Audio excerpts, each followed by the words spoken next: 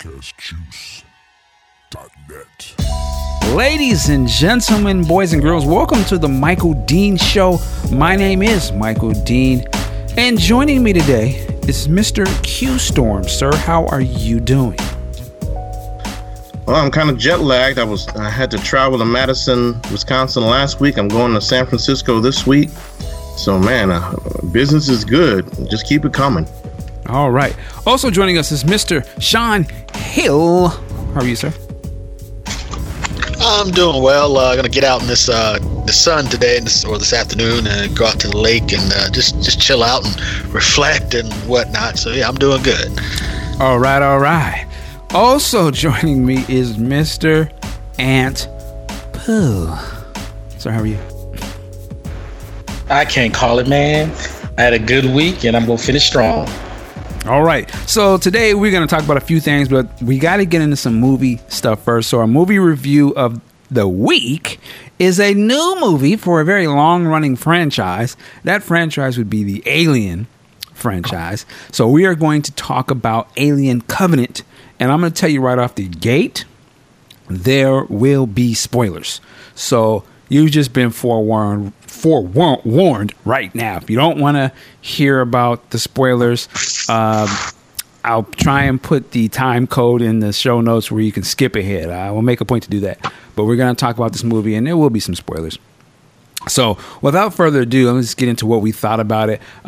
Let's start with Q Storm. Q, what did you think of Alien Covenant? In general, man.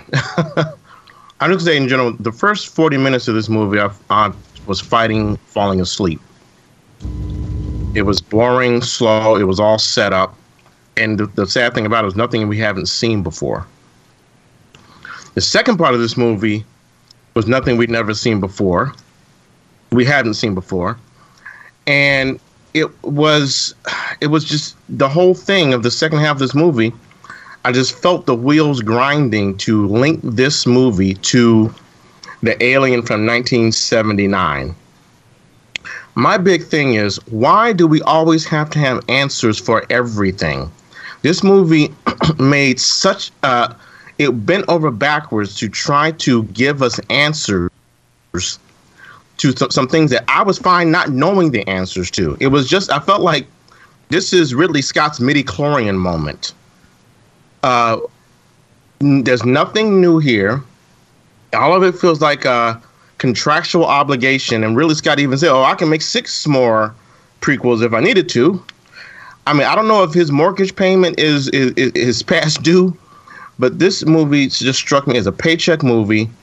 Michael Fassbender was a standout. I would give him that. The rest of the characters, I feel about the rest of the characters the way you felt about the Rogue One characters.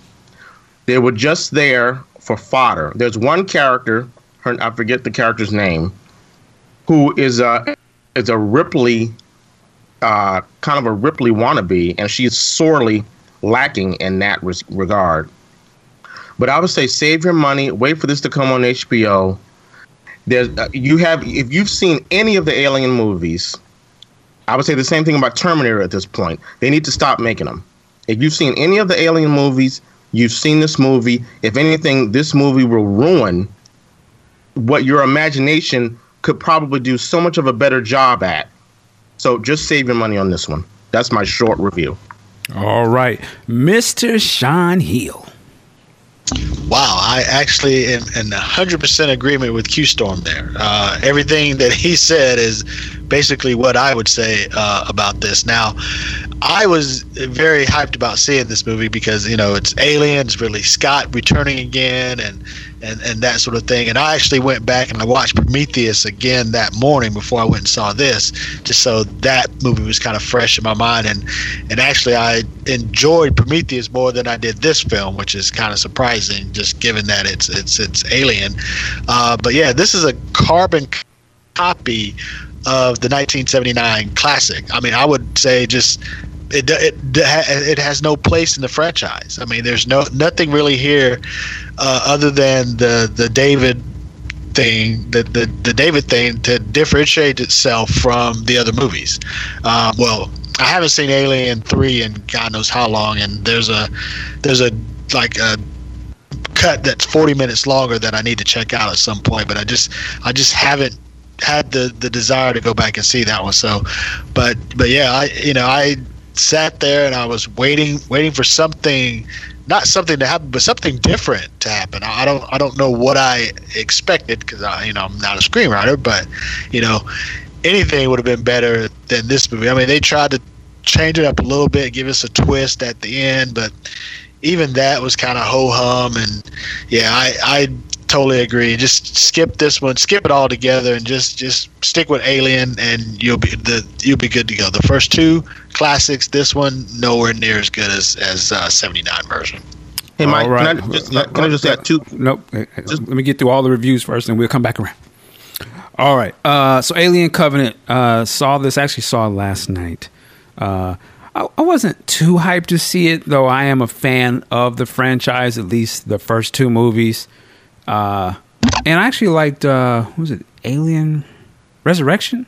I thought that was a fun movie. And then, of course, yeah, I didn't study. And then, of course, when you get to Alien versus Predator, it's on some other shit. But and I liked Prometheus. I was actually one of the people who really liked that. I thought it just was a great sci-fi movie to me. It asks questions, it doesn't answer them, but I love the world of it. It looked fantastic. I'll give it that. So this one, I was curious to see what they were going to do, because I know with the Prometheus, it seemed like there was some backlash where people wanted to see more of the alien stuff. And so it looks like, to me, I look at this movie as, I can see how they wanted to make a sequel to Prometheus, but then they was like, well, the people want the aliens, so we got to throw that more in there and try to sort of almost retcon and go back. And, it's kind of like some of the stuff I see with Star Wars, like they're trying to go back and tie everything in. And this movie is doing that heavy, like trying to tie different stuff in, where I don't know if it's necessarily necessary to do that. But I will say this. I think this movie is two movies. The first half of it, to me, is the sequel to Prometheus. And I was like, oh, okay. See what, I'm seeing some of the symbolism from the first one. And I can see in the background, like, how they're trying to continue the story a little bit. But the Alien monster movie is pushing its way through heavy. Like, they're going to try, they're giving, no one mentioned, this movie is tremendously gory. Like, it was like it was crazy. I was like, this shit is sick, man. Like, it was a lot of blood, and I was like, whoa. So I was kind of thrown back to that, and I don't remember if the other movies were this gory before, but I was like, okay. The second one was. Second one, Aliens? Yeah. Yeah, Aliens, yeah. All right, yeah, it was a lot of blood in this. And I seen it in one of these theaters where, it's like you pay extra and the music, the sound is cranked all the way so your chest is pumping. So I will give the movie this much. The jump scares in there, if you see it in the right theater, they had me jumping out my seat. Now, I'm a grown-ass man. I'm sitting there, and I'm like, okay, I know what they're going to do. But it was so loud, and I was just like, ah! I was like, God damn it. So they had me on a lot of that shit, and I tip my hat to Ridley Scott. Like, I think he should just make a full-on horror movie at some point, like just go genre-specific horror, because I think he has a knack for that. This movie, though, what did I actually think about this movie? I have to give it to you this way and put it in context. Now, I'm a sci-fi guy, right? I love science fiction. I have a book out on science fiction, so I'm all immersed into this type of shit. So on one hand, this movie was actually really dope to me on a sci-fi level, because I love the whole premise of, the Genesis type of ship. It's the ship where, they're colonizing, and they're going to take this ship, and you got to travel, across the stars and get to this place and start a new civilization. We see this trope in a lot of sci-fi. Actually, I think Passenger's one of the more recent ones. But there's tons of books on this type of subject. So on one hand, I was like, this is cool. I know exactly what this is going.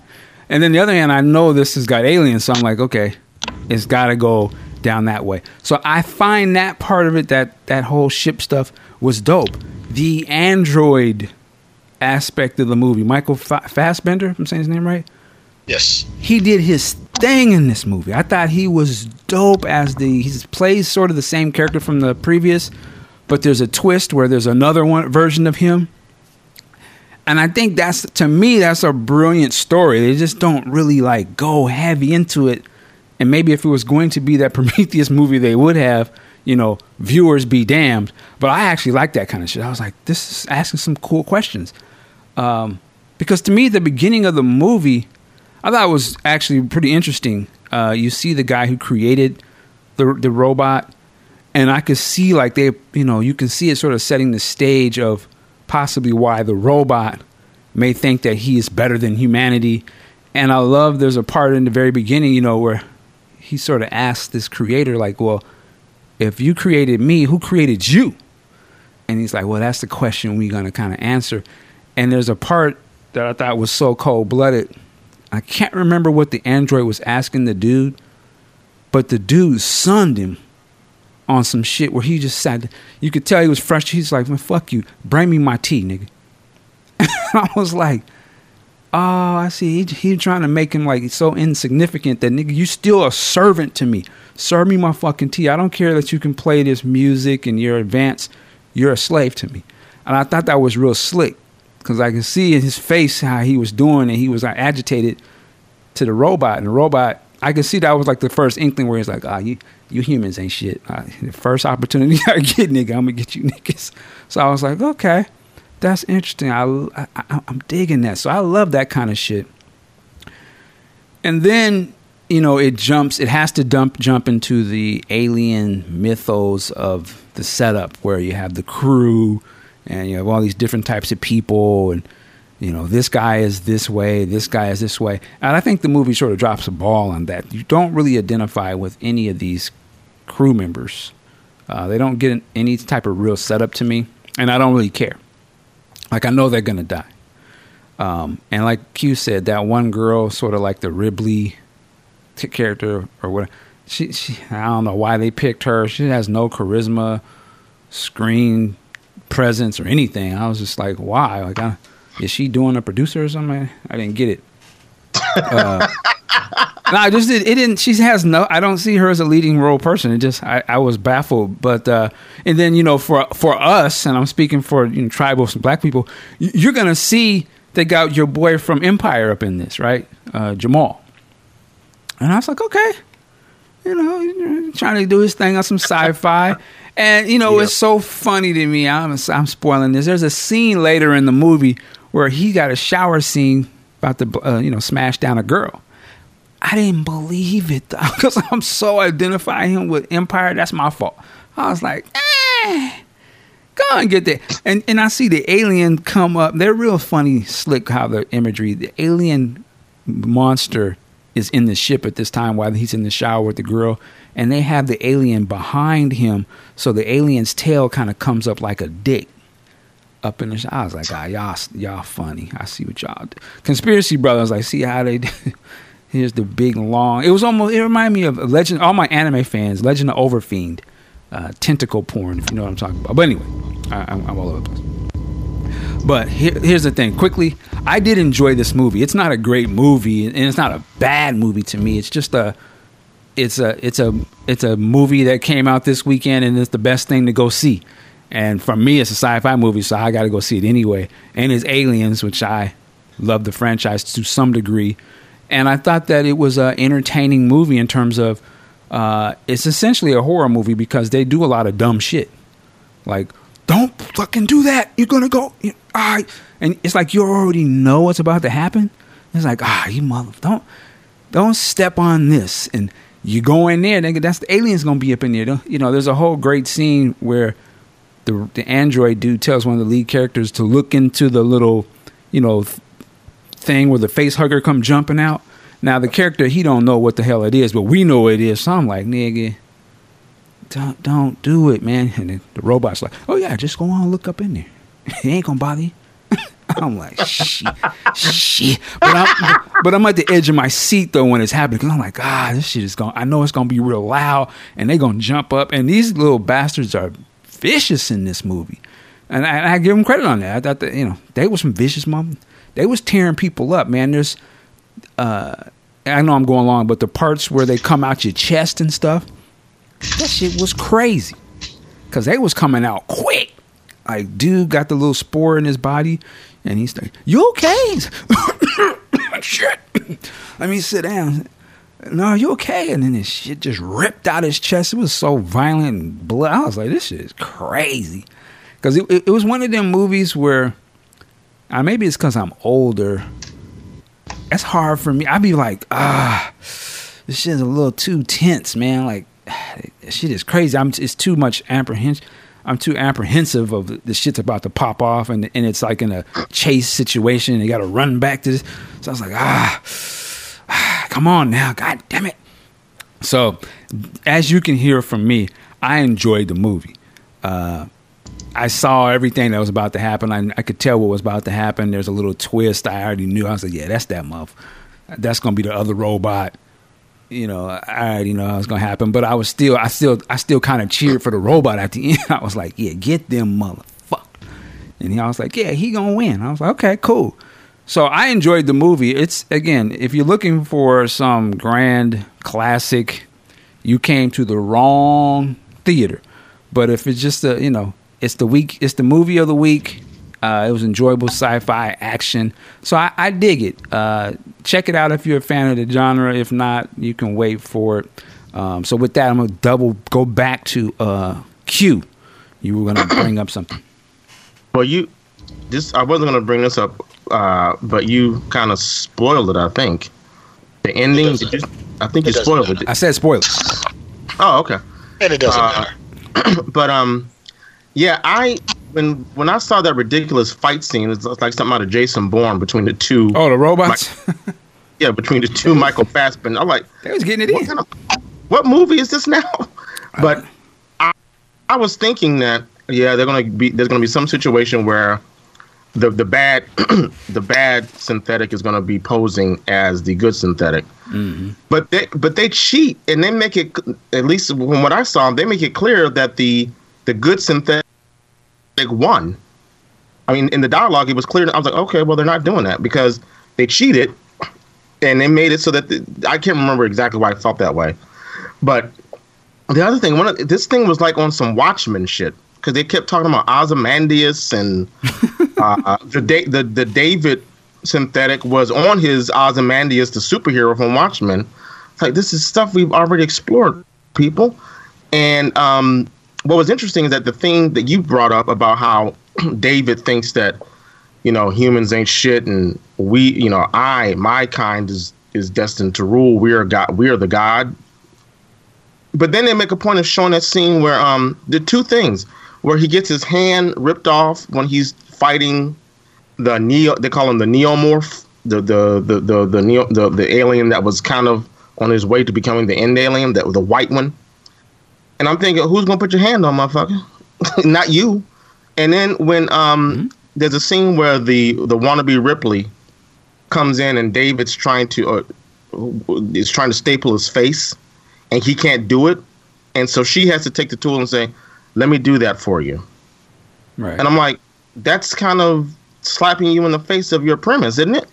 That you are better than we are. No, you're not. Well, I think he's playing the role so she doesn't know that he's actually the other guy. So that's the thing. The other guy could have done it without her help. Say it again. I guess what I'm saying is, no matter which guy he was, he couldn't do that. He couldn't do that without a human's help. I don't know. Yeah, I don't think the good Walter, I don't know if that's his name. I don't think he had the same feelings about humanity as the bad guy did. I don't think he ever displayed where he didn't need humans' help. No, but it was the bad guy that was injured, right? It was right, David. But he was posing as the good guy, so that's why he's allowing her to do that, because he doesn't want to blow his cover. So somehow he ripped his own hand off, if I'm understanding it properly, which I was.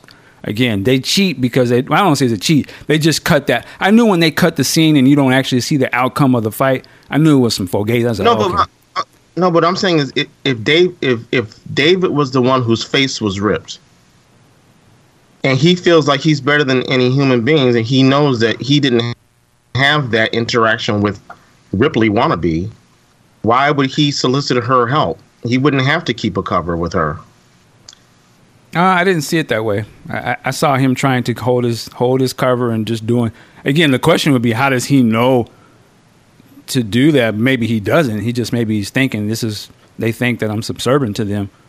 The only thing that to me jumps out at the end, but that's the reveal, is when she asks him about that cabin thing, which is kind of corny, but I was like, oh, okay.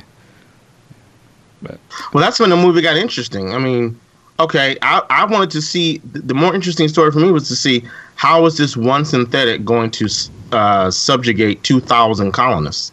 That's the story I really would like to see. Well, no, I think that's what I said. To me, there's a lot of great themes, and personally, I would say, man, since they don't have, who gives a fuck?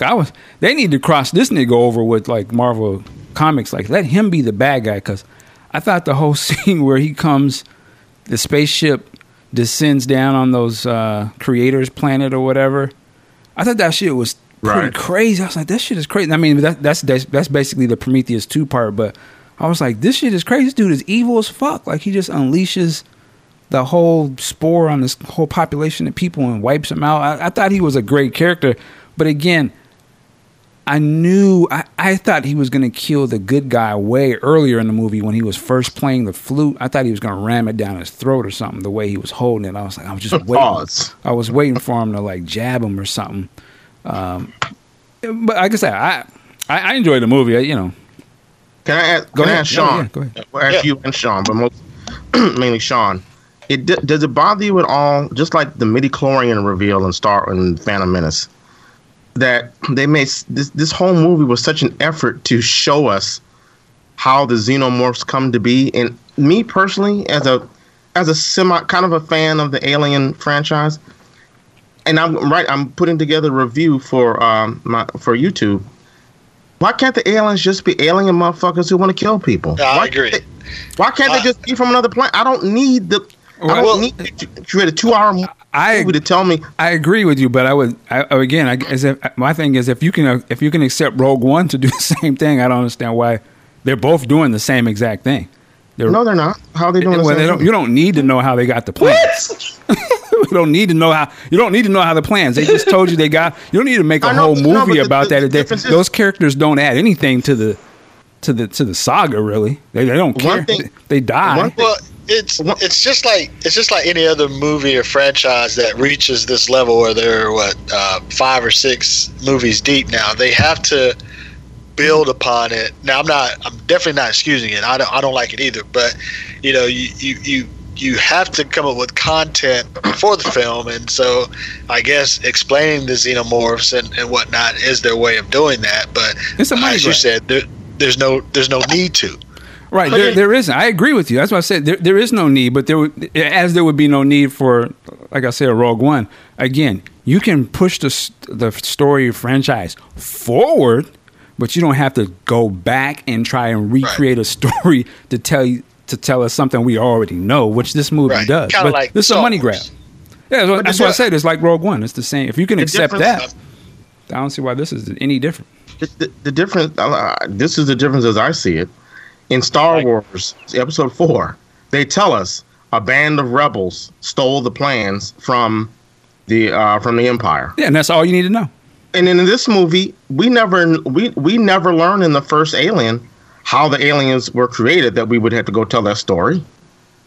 We just assume they're aliens, that it's something completely out of the human scope of existence. An alien.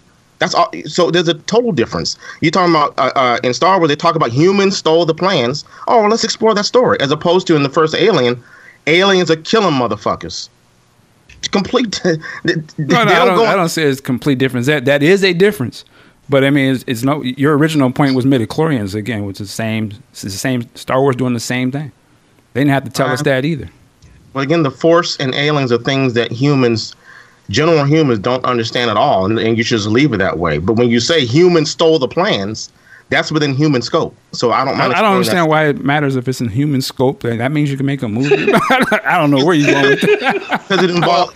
Because it involves something that humans know about, people stealing things. But these are science fiction. Again, if you're going to hold so the only way you can make a movie is if it's something that humans could do versus not. I don't understand what you're talking about. I'm not saying you have to do what I'm saying. I'm just saying this is my opinion. I don't see why.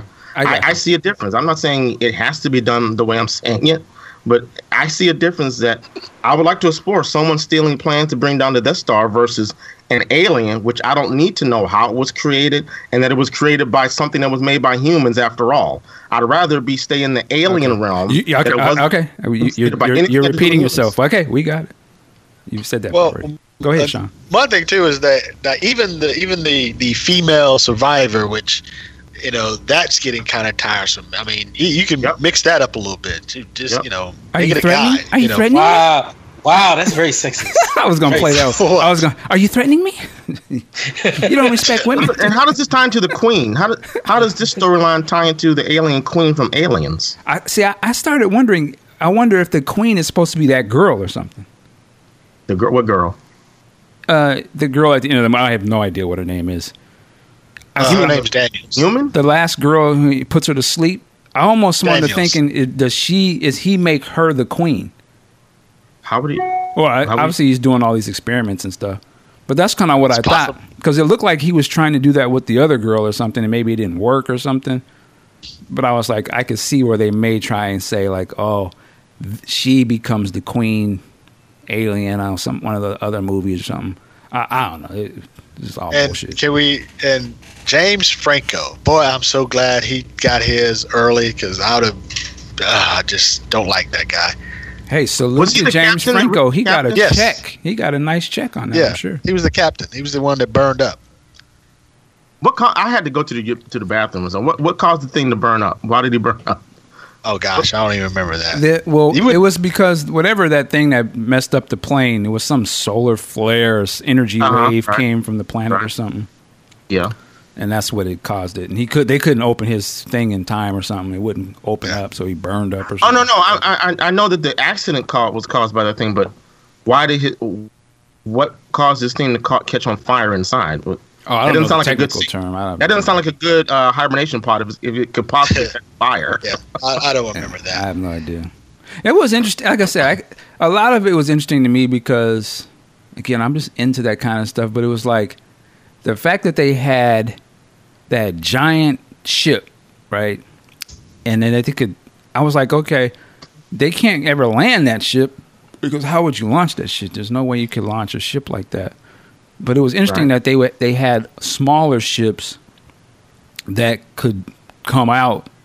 I mean, in Star Wars, you don't think about it because it's fantasy. But I was like, these motherfuckers have the technology to actually take a ship off of a bigger ship in space and go through the atmosphere, land that motherfucker, and just fly back off. And there's no booster rockets. I thought it was kind of interesting. I was like, man, how advanced are they really? Like, and then I was like, if they in the first two Alien movies too.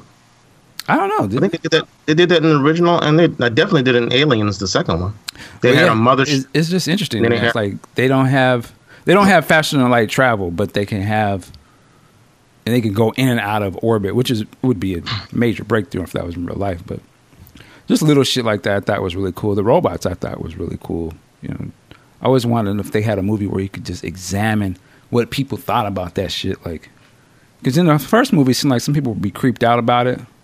But this movie takes place before that, if I'm not mistaken, and they don't bat an eye at him. It was just like, oh yeah, that's the homie. A lot of people saying it's gory. You said it was gory too, Mike. I don't know. Yeah, gory. I've admitted that I am kind of the thing that Trump grabs when it comes to horror movies. Mm-hmm. But I guess I'm kind of a P when it comes to horror movies. But I didn't. I guess I'm in a post.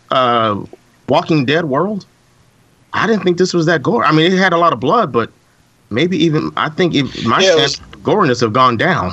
Yeah, it was funny when I was at the screening. The guy who head up the screening, say, okay, this film's very gory, and we're just going to warn you, and blah blah blah. And I was like, oh, good.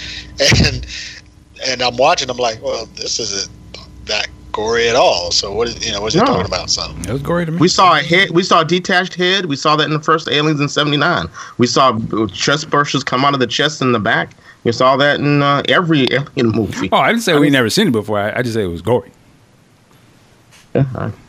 All right. Yeah, go ahead. Well, I was going to say one thing. I just think with this franchise, and of course, there's going to be, I guess, one more film before we link back up with the '79 version. But I mean, apart from the sequel, they haven't really been very good, and so I mean, so the stakes are high for the third one. I mean, it like put Brian, it better kick ass or else. I don't know. Well, it would seem as if it's a success this weekend so far. So I don't think they really care how good it is. No, they made what? They made 2 Alien versus Predator movies, didn't they? Yep. Yes, and they were both garbage. Oh, they're garbage, but obviously they were successful. I'm just saying, like, they don't. I think they're beyond like caring critically how they're taking at this point. They would have stopped a long time ago. You know, the one part that I really felt for the character was when my man, I think he was a Hispanic dude, he got his face eaten up. That actor, he got burned? That actor was putting in work, because I felt every layer of burn through his skin. Yeah, he got fucked up. A lot of them got fucked up, man. It's just that then you don't. To me, I looked at those characters and I was like, I could see how they might be interesting because it looked like they have somewhat recognizable actors for some of these characters, but it's like they do nothing with them. I was like, there's nothing. Well, you don't know. There's nothing about them. I'm gonna put my little conspiracy brother hat on. Now I have to find it because I don't do it very often. But Jamal is totally absent from the press stuff, from the press kit. And he's not. His name never is mentioned in the movie in the press stuff at all. Well, I mean, they don't mention James Franco either, and he's far better. Well, that's different because that's a cameo. I mean, they don't want his name out there, but I mean, he, definitely, is got a bigger role than that, and I mean, he's the only one that's not mentioned at all. Just interesting. Just thought I'd bring that up. And also, I got to add, I guess apparently, I think maybe I've seen a bit of it. There must be. It must be some web only thing or something where there is more with the crew, but it's not in the movie. It's the trailers where they talk directly to the camera.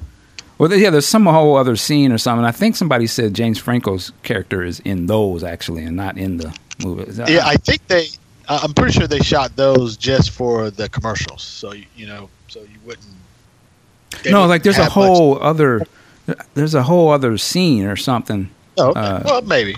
And it leads up to it's like they're having like a party or something.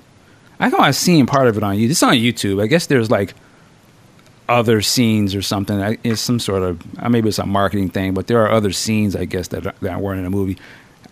It's just one of these things where they're really trying to like go heavy on you got to go watch this to get the full story and go watch that type of shit. And they just showed them. They just showed the monsters. Can I just say, this to me, this is what he may be an asshole, but this is what makes Jim Cameron a genius. I couldn't name any of the characters in this movie that I just saw yesterday, but I can still name a lot of the characters of the ensemble cast in his Aliens film. Oh yeah, because he took time to develop those characters. You had Gorman, Vasquez, who was my girl back in the day. Riggs. You had Hicks. You had I can't remember your man Paxton's name. But knew all the. Yeah, that's I remember most of those characters, and they all had a purpose. These, like someone said, they were just there for fodder. Yeah, the only thing I would give. I couldn't tell you what the woman's name was. What was her name? I have no idea. The only thing last word. We'll move on. The only thing I can give, like I said, I give Ridley Scott. The movie looks beautiful to me. Like he knows how to shoot a movie. I love the look of it. They're flying through that planet. And the corridors and stuff. My man definitely has an eye for the visual.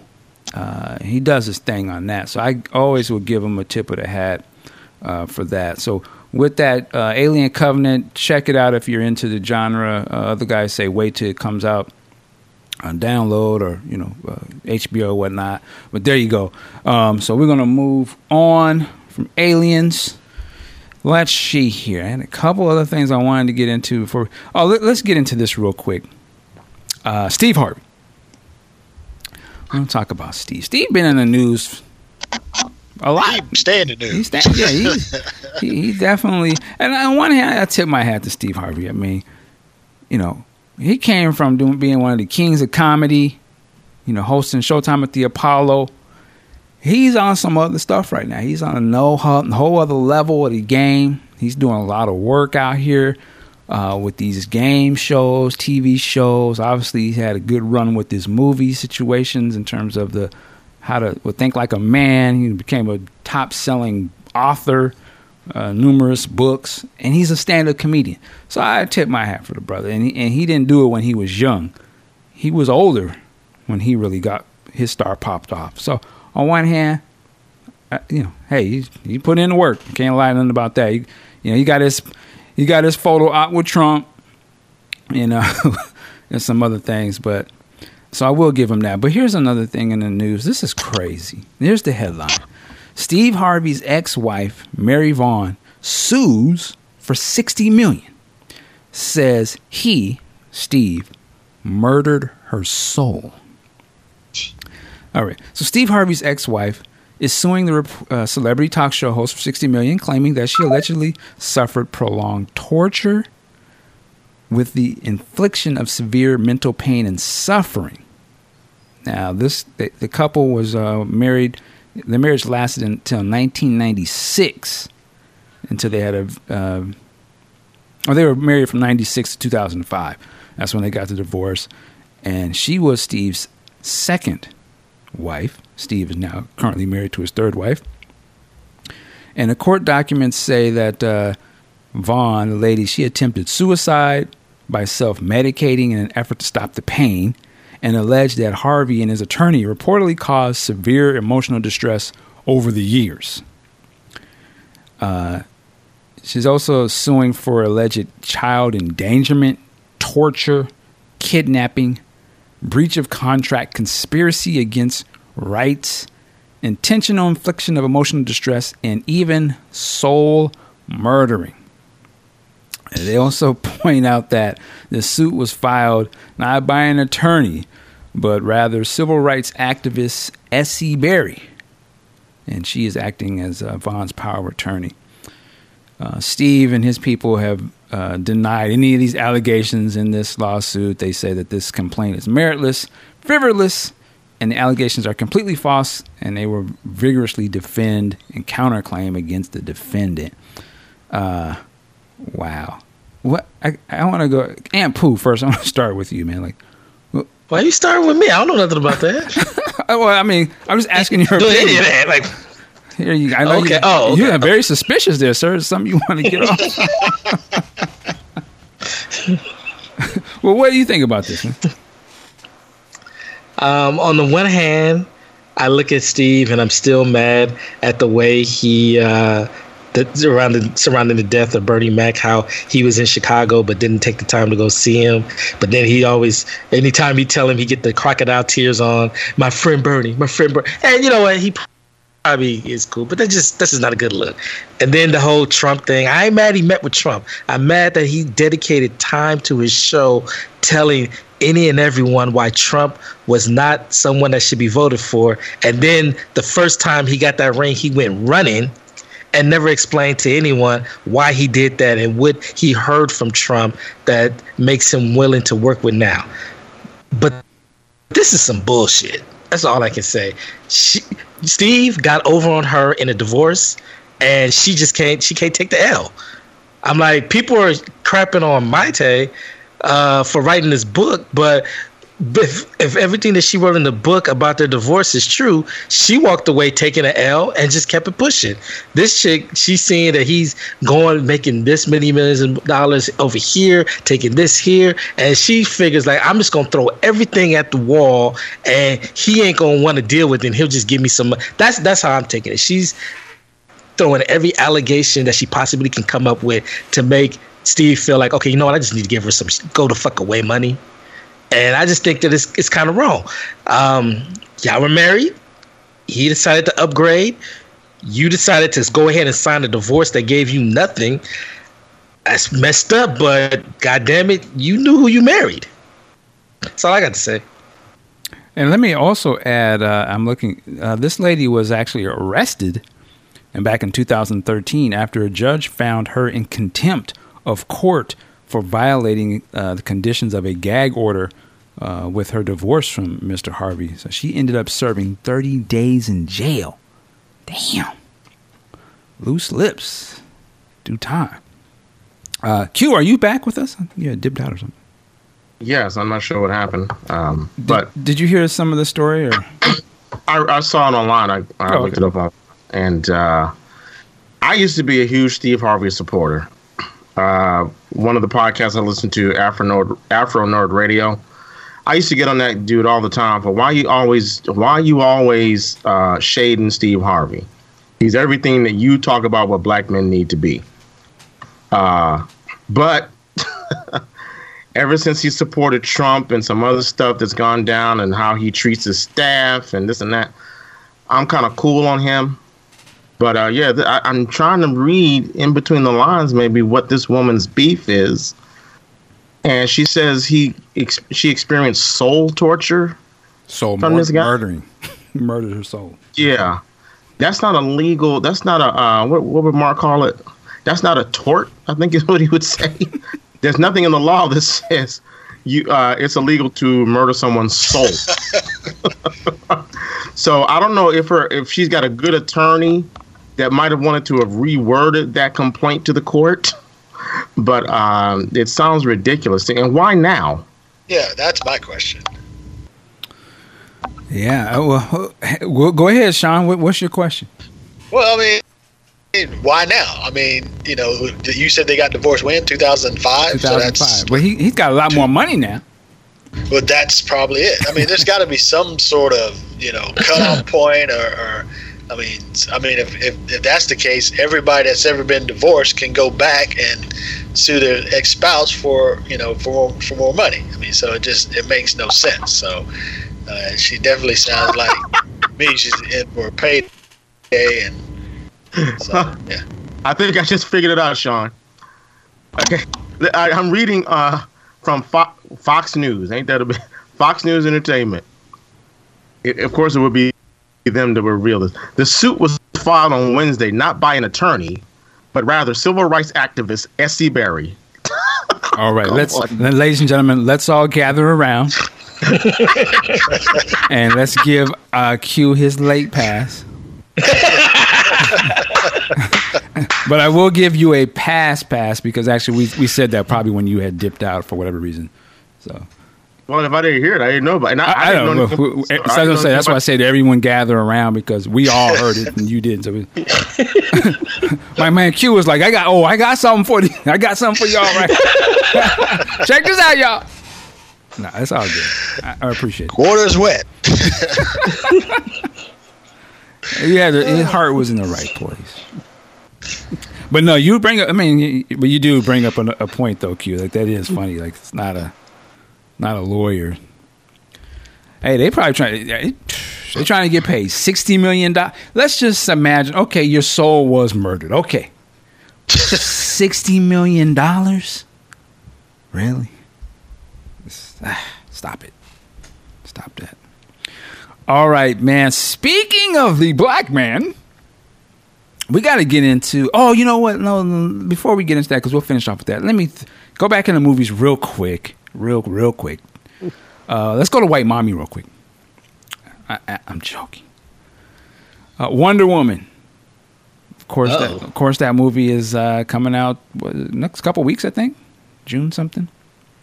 But Warner Brothers has started showing the movie, showing it to bloggers and critics and whatnot. And they've lifted the embargo in terms of, I guess, the social media embargo has been lifted. So now we're getting people's reviews and reactions to the movie.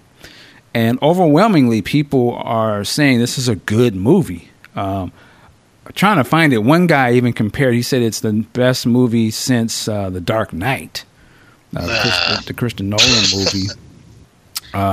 But everyone I've seen here that has seen the movie has nothing but great things to say about it. Trying to find a couple of people here. Steven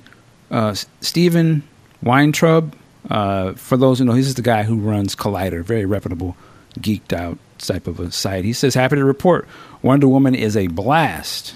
and Gail Gadot is fantastic. Her chemistry with Chris Pine is magnetic. Absolutely recommended. Mark Hughes Films is Wonder Woman is everything you want in a Wonder Woman movie and more. It is the film even DCU critics will love. So I go on and on, but I'm actually very curious to see this movie. It's interesting that a lot of these people were the people who led the charge to always be clowning DC movies. So I don't know if this was somehow some brilliant marketing strategy. Everybody's check is in the mail. On Warner Brothers to get them to see the movie first, but it is almost an about face. So I'm very curious to see those staunch, Marvel versus DC cats, what they will do in the face of all of this overwhelming support. But I'm very curious to see this movie, definitely. Do you think screenings here next week? Do you think that I'm sorry. No, I was saying I couldn't hear what you said. Go ahead. I was saying, do you think that if this movie becomes a hit for the fans and a critical success, that's just one more means of getting Zack Snyder out of the door?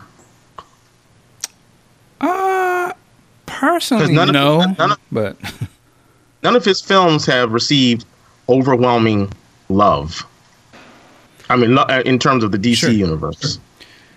Well, I think I do think that it would play a part, but I guess we haven't seen Justice League yet. Obviously, they're going to put that movie out, so it would be hard to say if this was a super overwhelming success and Justice League was a failure. Yeah, I think he would be out of there. Yeah, but I think more than likely the decision makers at Warner Brothers are going to be looking at the box office returns. Oh, of course, yeah. And how that works. So I think they can deal with critics and fanboys shitting on Justice League and all the Zack Snyder films if those Zack Snyder films are doing 600, 700, 800 million plus. Kind of like Transformers. Transformers, yeah, I was about to say. Those movies are heaply shitted on with good reason, but he ain't. What's that dude? Yeah, but the thing he ain't is, going nowhere. Like you say, Mike. Michael Bay, yeah. Like you say, Mike. These characters are the ones bringing in that money. You can get rid of Zack, put another director in there who couldn't be worse, and you're still going to get 600, 700, 800 billion because of the cast. Ask Bryan Singer that. His X-Men movies haven't made millions of dollars. No, but his Superman Returns didn't. Yeah, but that was 2005. Well, it's still the characters. They got rid of him. So, what I'm saying, his movie would have to bomb then, I guess, because the characters are always going to survive. But whether your question was to say whether he would survive. I said the only reason they would take him off is if his movies actually bombed. The reality is his movies. DC movies have not bombed financially, so I don't think they would pull the cord on him at all. So you don't think that the executives at DC and Warner Brothers are just tired of hearing all the negativity surrounding Zack Snyder, and that they would say, "Let's just get rid of this guy and our characters speak for themselves. Let's get rid of this dude and put someone in there fresh." Probably, I would just say no because they haven't. Like they've given him 3 movies. Oh yeah, you're right because they're stupid too. I keep forgetting. Well, again, you can call them. I'm just saying they've given him 3 movies, right? 3 big tentpole DC movies who've all been financially successful. Some have panned them, but I'm just saying, like, obviously they're not going by that. All of the critical response, they're probably telling him, if anything, switch the movie up a little bit, the tone, but you ain't going nowhere. Like, he's still making the money. So that's what I said. I think Justice League would have to flop, which I don't think it will, for them to get rid of him. Because, again, it wouldn't make no sense. I say on a business level, it wouldn't make no sense to get rid of him. I think they'd be in a worse position for them to take an L this early with him, and it would look like they don't know what the fuck they're doing. As opposed to just say, hey, they don't like the movie. We hear you. We'll switch tone a little bit, but we still are on point to do what we're supposed to do. We're still financially viable. Our shareholders are happy. It doesn't look like we're floundering or something under the pressure, and the money's coming in. So I think they have to address that as well, right? It just seems to me if you have the characters that are going to guarantee you bank, it seems like to me it would be a good decision to say, you know what, this guy is an albatross. He's making us money, but we not only want to make the money off our characters, we know we're going to make the money anyway. It's guaranteed money. Let's get rid of the negativity surrounding him and bring in another director who might have some sort of clout. And that way, we cover it on both sides, on both fronts. Seems like to me that's a good idea. It would seem that way, but again, I don't think just because they're not doing it doesn't mean that it's not just the characters. Because then that reasoning would say you keep whoever made Green Lantern, or well, no, we're gonna sit Green Lantern down for a minute because it ain't working. So you make my point. I'm saying like they don't just put out another Green Lantern movie out, regardless of whoever they got making. But maybe they should. I'm saying get a good director, and then a year later put out another Green Lantern. Well, no, again, you're throwing like hypotheticals, sort of what makes sense. I'm just going off of what they do. Like I'm just saying that's not. They're probably not going to do that because they haven't done that before, and it would look funny for them to do otherwise. That's why, as much as you might not like Zack's movies, the reality is the people obviously do like those movies because they go to see them and they're buying those movies. I think you weren't on the last show, but the last show we talked about the top selling Blu-rays or DVD. What was the number one? Was Suicide Squad, right? Yeah, Mike, I'm not. We don't have an argument there. Well, no, that's what I'm saying. So those movies actually are very successful to people. Again, and let me say, I'm just saying again. I know these movies are going to be successful. They're going to be successful if Zack keeps making them. What I'm saying is, I don't think Zack Snyder has anything to do with the success. It's the characters themselves. So, it's a win-win if you have these characters in a film and you have them directed by a competent director. We heard you the second time you said it. So I understand what you're saying. I'm not disagreeing with what you say. I just say I don't think they're thinking of it that way. Well, clearly they're not. Right. And I'm saying the box office reflects that obviously your great idea is great. I just said the reality actually is a little different. That's all I'm saying. But anyway, in terms of Wonder Woman, yeah, man, I'm like very anticipated to see where this goes. And for it to be, it's not the first female superhero movie, but in a very long time, it would be the first superhero female-led movie that hopefully will be successful. I don't think Elektra was a flop. Catwoman was a flop. I don't think there's been any other female superhero movie that was a hit. Was Supergirl a hit back in the 80s? You remember that? Did you see it? Not really. I saw it, yeah. Did you like it? Back then, I think I kind of liked it. It was all right. I probably couldn't sit through it now, but I was a lot younger then. Okay. I never seen it, so that's why I was asking. It looked like straight trash to me. It did $14 million in 1984. Damn. I mean, I like $14 million, but I'm just saying. Yeah, I don't even remember.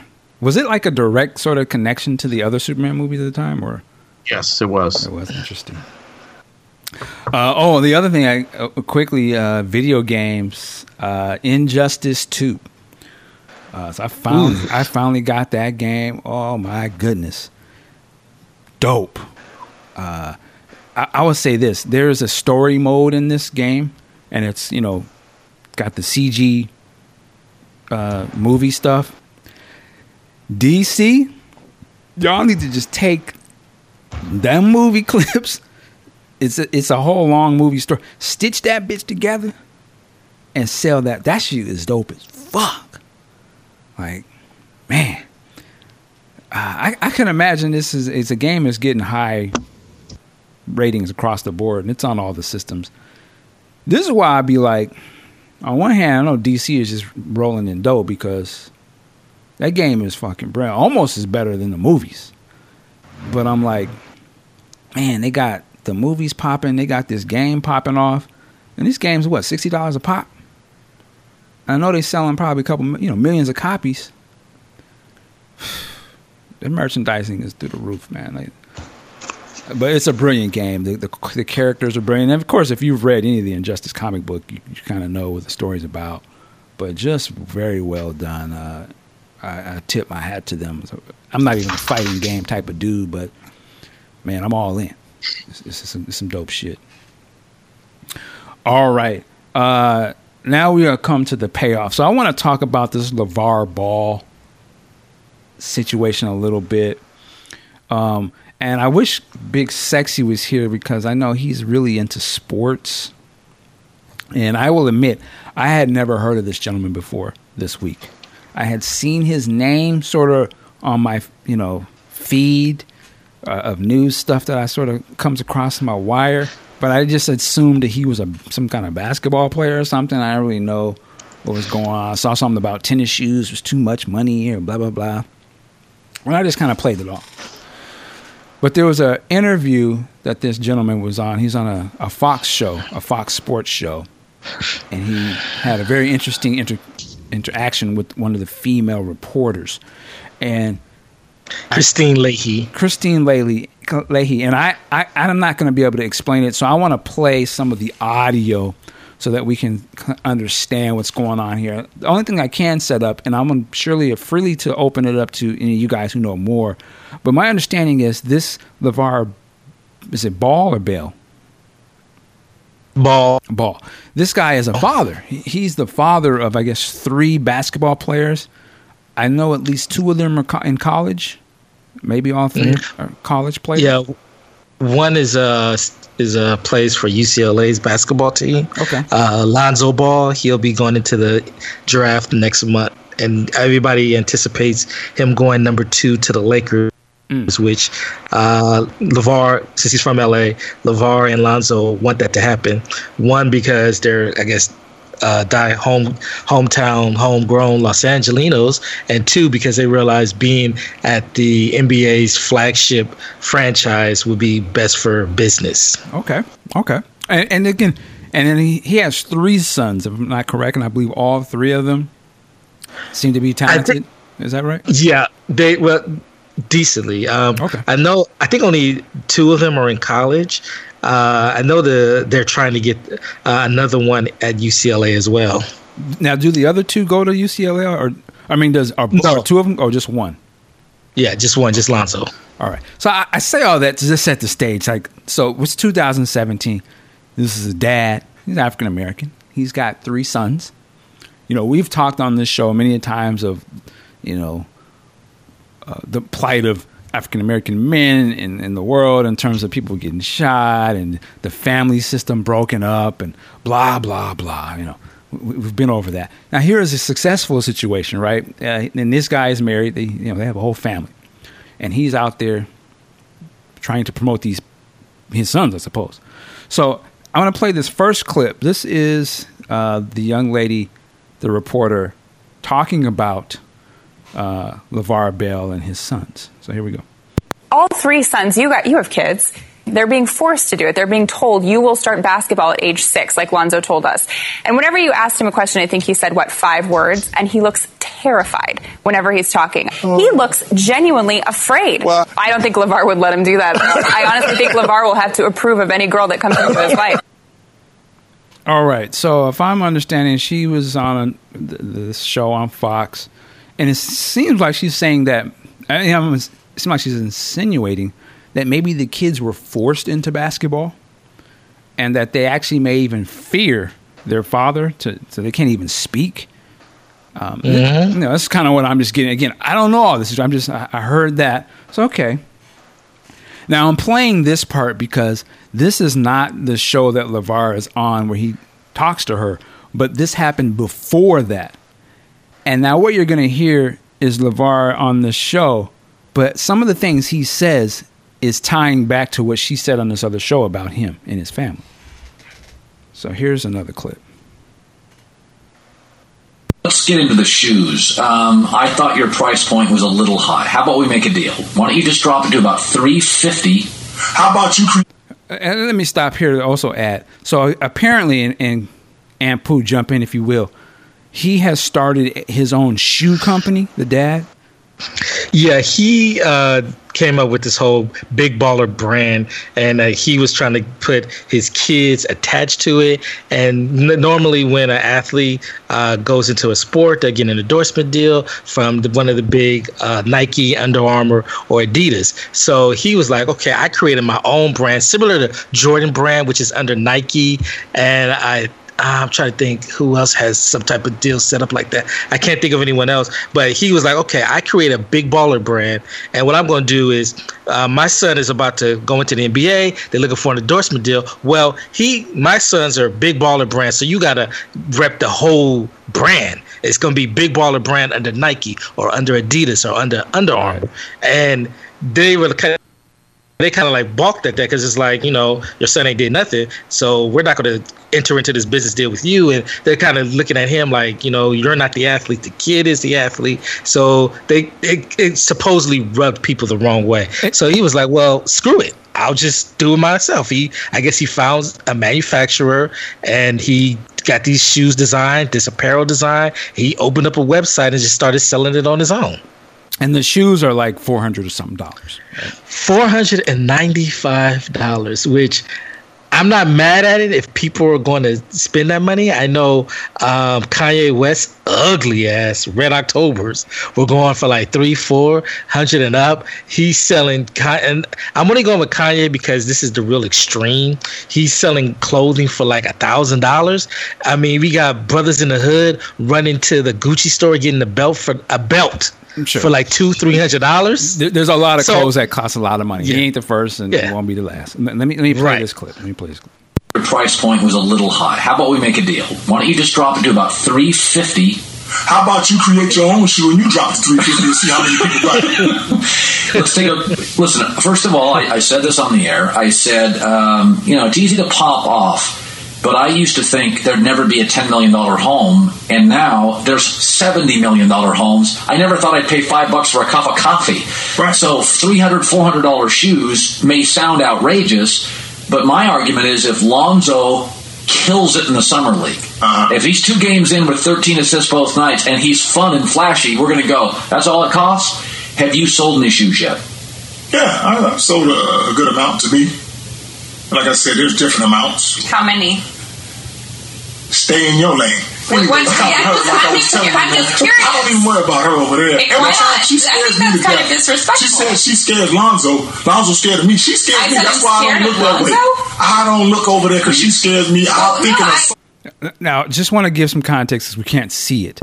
This is that same woman from that earlier interview or thing that I played. She is in the studio with them. But the way that they have it set up is Mr. Bale is sitting one way, and the other man that was talking earlier is sitting in front of him, and they're sort of face to face. They have this young lady way behind Mr. Bale, like she's way behind him. So when he says, "I'm not looking at you," he would have to literally turn his whole chair around and turn around to look at her, to talk to her. So obviously, damn it, break his neck to speak to her. Right, and and then you just heard her just jump in. She said, "How much?" So I'll continue. Hold on. All right. Oh, right now. I'm just trying. Leave me alone. I'll tell you, 400-500 pair. So she's a reporter. Her job is to She can report to whoever she wants behind her. I'm talking to you, Colin. Well, what is your problem with me? Hey, my problem is you are a hater. Why? I would never wear a Big Baller shirt. But no, I didn't don't say even that. talk to me. But I heard you say I'm not even worried about it. I said that I wouldn't wear something that It says Big Baller. It's the same thing. Yeah. With all due respect, you're a great reporter. Just not reporting on me. I have a right to say what shirt I would and wouldn't wear. Welcome to Big Baller Zone.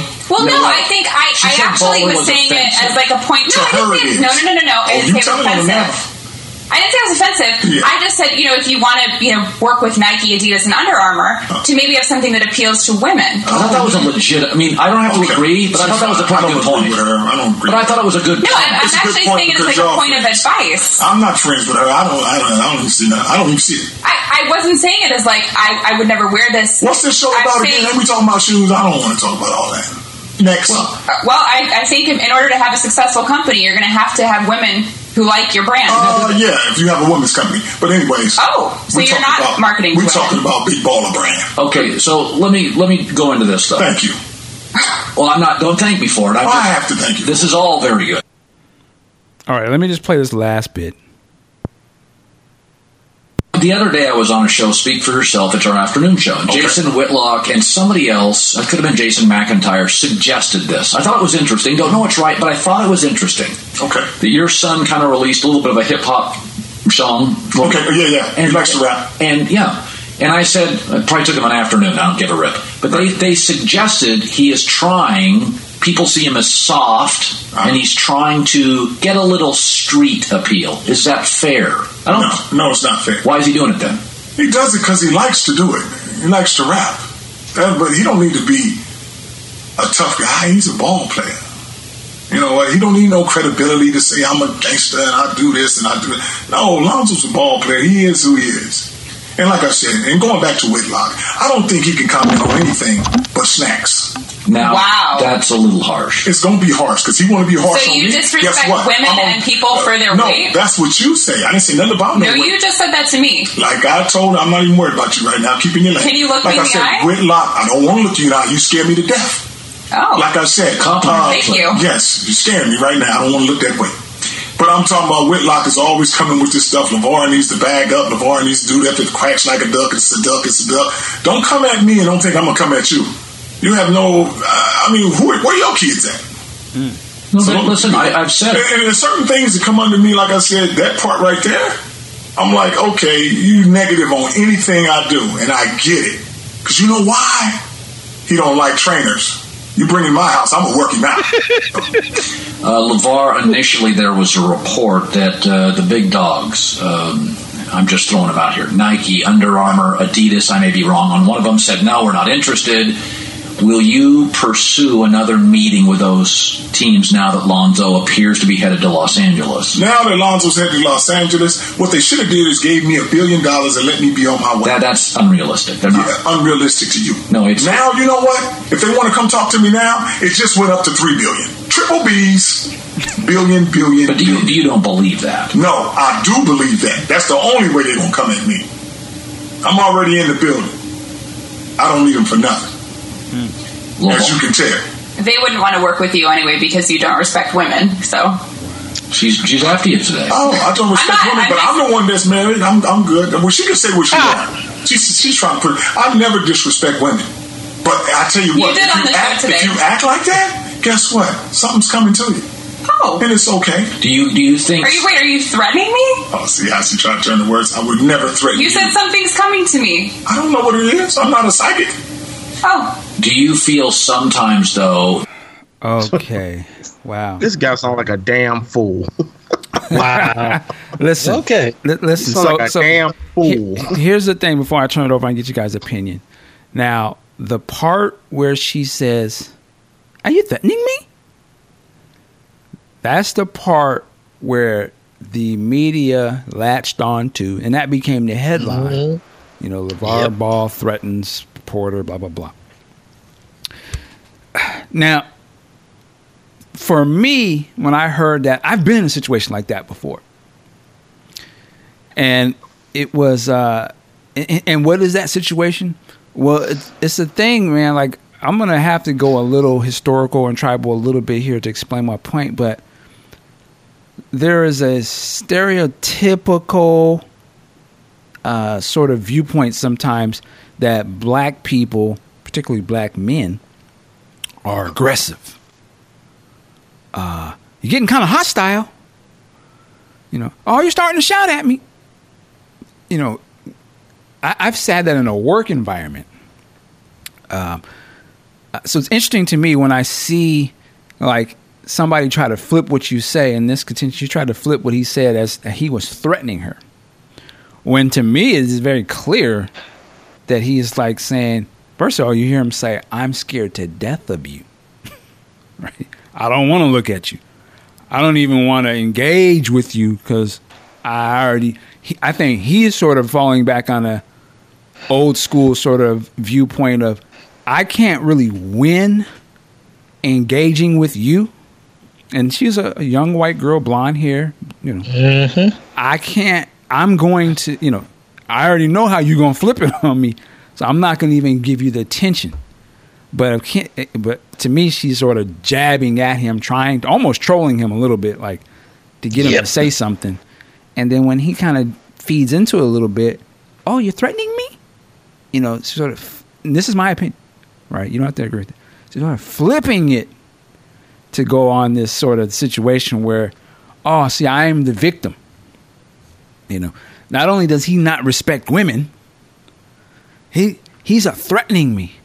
You know, and you gotta be. To me, you have to be very careful with that type of rhetoric and talk, because that's the type of stuff that historically has not been good for us.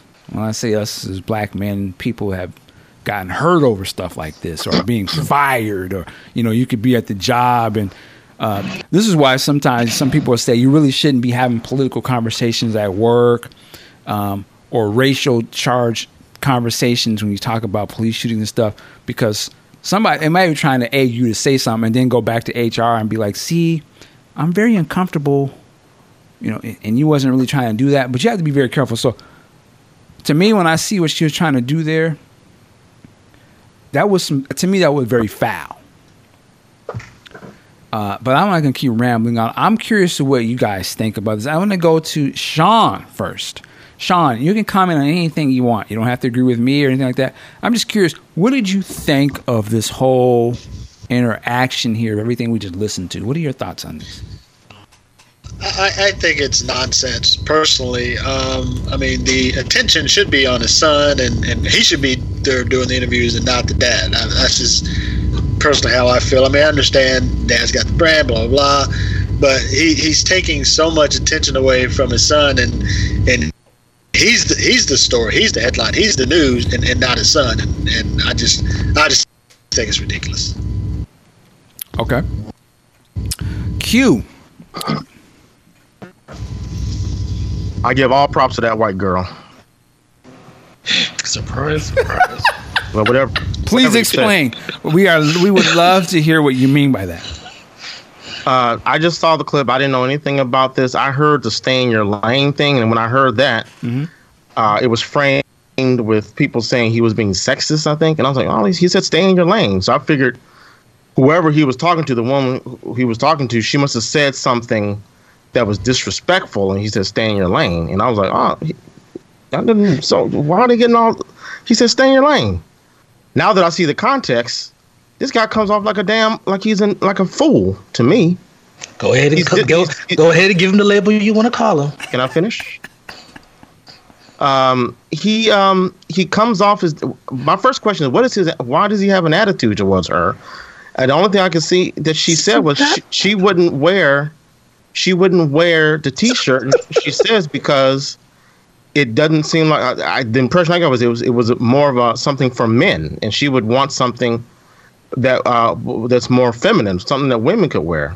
And then she must have said that earlier, and he got caught feelings over it, and now he's treating her like a total ass on this show. Now, let me just interject real quick, just to be clear. Unless I misinterpreted it. Well, I just wanted to be clear that you heard the first audio I played was when she was talking about his sons and how they must have feared his dad, and somehow the dad forced them into basketball. And that they're scared of him. That's what he... And I'm saying that to say, when he says stay in your lane and his attitude toward her, that's what he's referring to. And he mentioned, you said, Lonzo's scared of me. I'm scared of you. What did he see, or what did she see that made her say that? Wow. Okay. Because we have disagreed on. Sure. There's another father and their children that we disagree on, so we might disagree on this. I have to see the context. Well, they don't show. I don't know if there was an interview or if she's talking about an interaction she had being in the same room with the sons or interviewing the sons. I haven't found that footage online, but I think so. The thing is, so that's the only way I can answer that question you asked. So I have to give it the way I can only look at it through my lenses, right? And my lenses are sort of filtered as I'm a dad myself. I think he sort of takes offense. I'm putting words in his mouth. He may be taking offense that this young woman, who probably doesn't have any kids, is somehow critiquing his fathership and how he raised his family on TV. And now she is confronted with the guy she's talking about. And he's not just going to be a pushover about it. He's pushing back to her saying like, yo, you don't know nothing. He's basically saying, you don't know anything. You're not in a position to critique my family and how I raised them. And I think he kind of says the same thing about Whitlock when he throws in that little line. He says, where are your kids at? So in saying, my kids are a success. I've raised them to a level where they're in college and they're the most sought after in the game. I must be doing something right. I guess I can't make a judgment. Well, you are making a judgment, actually, but go ahead. No, well, maybe I could finish. Maybe I could finish my statement. Sure, maybe. I can't make a judge. First thing I would say, I would ask this one. I was saying Christine Leahy. Mm-hmm. What made you make that comment about his kids? What did you see that made you make that comment about his kids? I would want to look at it, and if it looks like something's going on, if he's on this Joe Jackson, I would say, hey, okay, I see what she's saying. So you have no judgment because you don't know that, right? So when you're giving all the props to the, I'm just going back to what you said earlier. You said I give all props to the woman. That's why I'm trying to understand. That's why I asked you, how are you able to give that judgment if you don't know the whole situation? I'm giving the judgment based on what I just saw on these clips. So you are giving a judgment. So you're ignoring the fact that she talked about his kids being scared of him and that he was forcing them to do all this. And that I'm not ignoring that. What I said was I would need to ask her, why did you make that comment before I can make a judgment about that? That's what I said. And for the record, Christine Leahy's degree is in journalism, not psychology or sociology, if that means anything. How's that relevant in any way, shape, or form? Because she's making a judgment based on her interactions with them with no background or no educational or experience background in that area. We all make judgments when we don't have backgrounds and experience in areas that we might be judging on. So that's irrelevant. Well, it's not irrelevant. It just means she sounds foolish.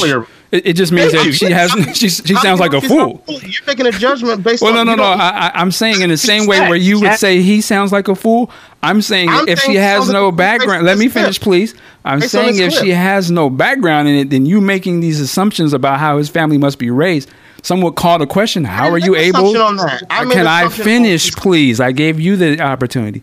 As I said, if you are making these judgments, then how... And so when he says, stay in your lane, I would assume maybe her lane isn't to be psychoanalyzing people. It is to report sports news. Because he said, you're a great reporter, just not reporting on me. So I can understand why he would say something like that. And to your point, if you don't know all of the scoop, then... yeah, you can't give a judgment, so I don't know how you could give a props to her on this or to him. That's why I'm asking you, what do you think? Let me respond, please. Can I respond now? I'm giving her props on standing her ground on this, what I see in this clip. That's what I'm saying. What ground did she stand on? I'm just asking you what you said. What ground was she standing on in your opinion? You mentioned these words. What ground was she standing on? He was disrespecting her in the clip. I know, but what was the ground she stood on? You said she stood her ground. When she said she continued to give it back to him. When she said, "Are you threatening me?" Did you think? It did sound like a threat. How did it sound like a threat to you? I'm curious. He said, "You're going to have something coming to you." I don't know. So that means it's a threat. Where I'm from, that's like saying, "I'm gonna come see you." Wow. So what I interpret it is, you've been running your mouth recklessly about me and my boys, putting out there that I'm forcing my kids, that my kids are scared of me. So yeah, you have something coming to you when I see you, because I'm going to run my mouth to you, which he did. That's how you took it? I didn't take it that way. And you took it as a threat in terms of like physical threat? I could see where someone could see that as a threat. But how did you take it? I just told you. I could see it being a threat, being perceived as a threat. Wow. I love it. Okay. Hey, wonder why we can't unify. Hey, nah, I respect your opinion, man. I respect your opinion. Unify with foolishness. Well, here's my take, and I'm glad you mentioned what you said Q. Oh, I'm sorry, Amp. We went to Ampu first, or did I give you your? Go ahead. I'm sorry. No, I think that Christine Leahy was way out of line to be on national television speculating on the relationship and the parenting job that LeVar Ball was doing. As he said, all three of them are more than likely NBA prospects. His son is about to be a top, probably the number 2 pick overall. Hasn't had any issues at school that some of these other top prospects has had, and he's doing something that we should be commending black men to do. When you go to these big corporations and you put on the table, well, this is what I'm bringing to the table, and this is what I want, and they say no, you say, well, fine, fuck you, that was your chance. I'm gonna go do it on my own. And from what we've seen, he's been able. They said he sold $2 million worth of product in 2 weeks. So I'm going to commend him. If I was rolling like that, I would go ahead and buy a pair of $500 shoes. I'm not, and because I don't spend no more than $150 on shoes, I went ahead and bought my son, because they didn't have a t-shirt in my size, one of those $50 t-shirts, which it pained me to do that. But that was the cheapest item on his website, and that's all I could give at the moment. The other thing is he goes on the show and she keeps prodding him. Like the part when he was talking, him and Colin was talking, she comes in, well, they wouldn't want to work with you because you don't respect women. Like, I just was like, bitch, who's speaking to you? She's one of the reporters on the show. She has the right to say something. That's great. He's the guest, not the host. That's great. Fuck her. That's what I say.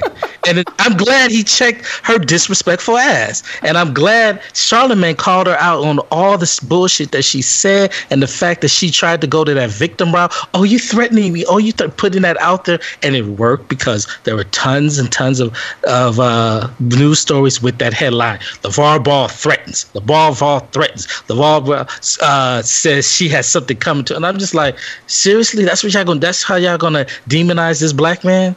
It's like, whatever. And then that's the thing that I liked about it. Come on, Steven. Go ahead. And then lastly, the way that Fox Sports operated, the slick shit that they did was when, after Charlamagne made her the donkey of the day and talked about how her reckless talk is the same way that have demonized black men throughout history, how they had her up there with not one, not two, but 3 black men, and all 3 of them cupcaking for her ass, talking about Charlamagne should be ashamed of himself. He shouldn't be using his platform to put that type of heat, that type of dangerous rhetoric on her and her family. I'm like, are you kidding me? Did you hear the ridiculous shit that she said about this man? Y'all ought to be ashamed of yourself and just turn in your black card. All right. Well, let me add to this. Let me give my word on this. For me, again, I had never heard of this guy before. Just this week, and I did some little research what I could find. I'm going to tip my hat and commend this man for the work that he has done to getting his son to this point. Because when I first was saying, I was kind of saying like what Sean was saying. He not even the ball player. He the dad. I was like, why is he even in the news? Right? I couldn't understand. I was like, well, damn, what? Because I know how hard it is to get noticed in anything you do, particularly in the mainstream media. How is it that the dad who don't even dribble the ball is the story? And I had to say, well, obviously the dad does not go in and bogart the cameras or the news studio and say, you must put me on TV. That he ain't in that kind of position. He ain't got the resources for that, right?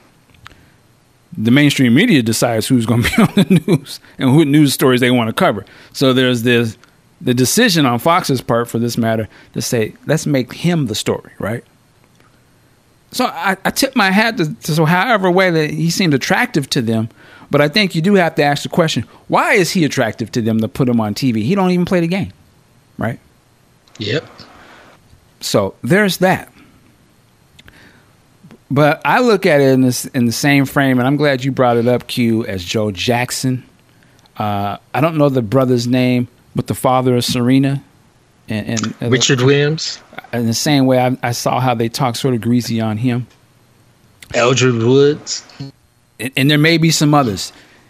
I just see that there's been a pattern, particularly in sports and in entertainment, whereas the black dad, for whatever reason, is demonized when his kids are successful in these sort of, they're the outliner sort of kids in an industry. They're not the sub-level players or entertainers. They're the top of the game players or entertainers, right? I guess you could say it's a coincidence. I just named 3 people. I guess they're all coincidences, but it's interesting to me that the dad is always demonized. I'm not saying he shouldn't be. I don't know all this whole story. As Q said, maybe that lady saw that the kids are being forced into basketball, right? What a narrative. But I guess we need more. We need more people when you're throwing allegations out like that. But it's just interesting that he's demonized when he seems to be a very upstanding guy. They're not thugs. They not in trouble with the law. He's been married. He got 3 beautiful boys. They doing their thing. I'm looking at it as a dad. I would love to have my kids in that position, and I got them in that position. And then the whole thing with the shoe, I'm trying to understand, why can't he charge that much money? I have to ask the question, why would you shake your head that a brother is charging $400 for a product? If you can't afford it, you don't buy it, right? You think that's how? Okay, go ahead. Thank you. I appreciate you checking yourself. I question, why does it matter to, if you're not, that's like, do we question Gucci or some of these stores that I don't even set foot in them stores because I don't make that kind of money? Shit sound crazy to me. But they obviously they do what they do, right? I mean, I've never bought a pair of Jordans. I ain't never bought any, and I never will. And I ain't got nothing against Michael Jordan. I just ain't spending $100 on shoes. I'm cool. No, $250. Sure, I'm just saying, even if it's $100, I still ain't. Whether it's Safeway sliders or Kmart kickers, I'm not gonna do it. But that's just me. But I'm not mad at the fact that they sell high price stuff like that. I heard there was a story at Nordstrom's a couple weeks ago. They selling jeans with dirt on them for $400. But hey, I'm not mad at the player. I certainly ain't mad at the game. Well, it is what it is. So I'm trying to understand, why is there a pushback when a black man starts his own company, a shoe company, for his family, and he want to charge? I don't care what he want to charge. He ain't charging enough. He should charge $700. Can I? When I'm finished, I'm gonna let you get in. So I'm like, okay, what's the problem with that? Obviously, he said he had 500, 600 people who bought him. Salute. You're doing business. You're on a high level. You're doing your thing. Self-made. You go to the table with Nike or whoever else, and they ain't giving you what you want, and you say, I do for self. Salute. You take the cause and effect, you take the good and the bad with that decision, but you stand in your position. I see you trying to put your family in generational wealth. Hey, man, I salute you. Do your thing, man. You the dad. Your word. That's your word. That's your family. You obviously done built them up to a great point. Well, with sadly, a lot of our families aren't on that level. Well, we need, the dad ain't there, or we don't have all the skills to get them to that level. So I tip my hat to him. In terms of them throwing Nike don't want to do. Okay, well, are you a defense attorney for Nike? Are you getting? So what? What about his company? Big Baller don't want to do the deal. So now what? Why am I concerned about what Nike? Why would you even question that? Them niggas they don't make no money from me. They don't make no money for us. Who cares what they want to do? Why are you putting them over this? I'm not really speaking to the lady. I'm speaking to us who would ask the question, oh, well, you shouldn't be charging that much. Why not? When Michael Jackson or Prince and them decided, yo, I want my deal to be the biggest deal in the game. Do they do low-level thinking? So, well, Bruce and them, Madonna, they didn't get that much, so I ain't going to ask for that much. Oh, man, Prince, some tickets is too much, man. Then you don't need to buy one. I'm on some other shit, nigga. You need to get to my level. Let me set the tone for you so that you can get out of that low level thinking. And if you hot and you got something that people want and it's valuable, then you charge what you want to charge and you deal with the good and the bad of that. But that's why would I be mad at that? Do you? You out of my league, bro. But hey, I tip my hat. When Prince had celebration tickets, they're $500. Man, that's too. Then you don't go. But they sold out. So how you gonna tell them how you gonna tell us what we supposed to do and what not? And my thing is, I'm almost done, Q. My thing is, if we're supposed to get to the next level, if I had the money, I'd buy his shoes on GP. I'd be on code to buy him. Just because. I'm gonna go get the t-shirt. You know, I do believe they got female t-shirts on there for big ballers, so I don't know what that lady was talking about, but maybe she was clicking on the same link Q was clicking when he couldn't rent Chirac. I had to throw a little shot at you. But my point is to say, this available. I question her, so I'm going to question her all day because I don't know where she's coming from. I don't really know her. But I can give her the benefit of the doubt. But when she goes into that victimhood, oh, you're disrespecting women. No, I'm disrespecting you. Not all women. Oh, you're threatening me? No, I'm just telling you there's cause and effect and there's karma. Why you would go to the threatening thing to not just take it that, hey, that's how the universe works, says something about you. And again, when you go back and look at historically, when you have white women and there's brothers in situations, and it wasn't even no real antagonizing situation. He just giving her some pushback. And Charlemagne says a great thing. When you come with that energy, the same energy that she came with when she was talking about his family, shouldn't she expect the same energy that he could have the same energy she had when she was talking crazy? Shouldn't he be able to have the same energy and say something back to her? So I don't understand why it would be threatening. I'm doing exactly what you do. But I'm telling you at the gate, I'm scared to death of you. He kept saying that, right? I'm not going to even look at you, matter of fact, because I already know what you're doing. So you have to be, that's all I'm saying is you got to be very careful of the words. And again, I think she's a highly intelligent person, to be honest with you. So when she says, are you threatening me? She knows exactly what she's doing. And I'm saying that she might not even consciously know what she's doing, but on some level, they know. When she went on code. When the conversation can get where this guy's getting the jump on me, I can take the out. Stop screaming. You're getting angry. I'm not angry. We're having a conversation. Why I gotta be angry? But they know what that means, and they can tap out on that and play that victim role. It's the same way a lot of people will accuse black people of always playing the race card. It's that same sort of thing. And I'm like that preacher. I'm almost done, Q.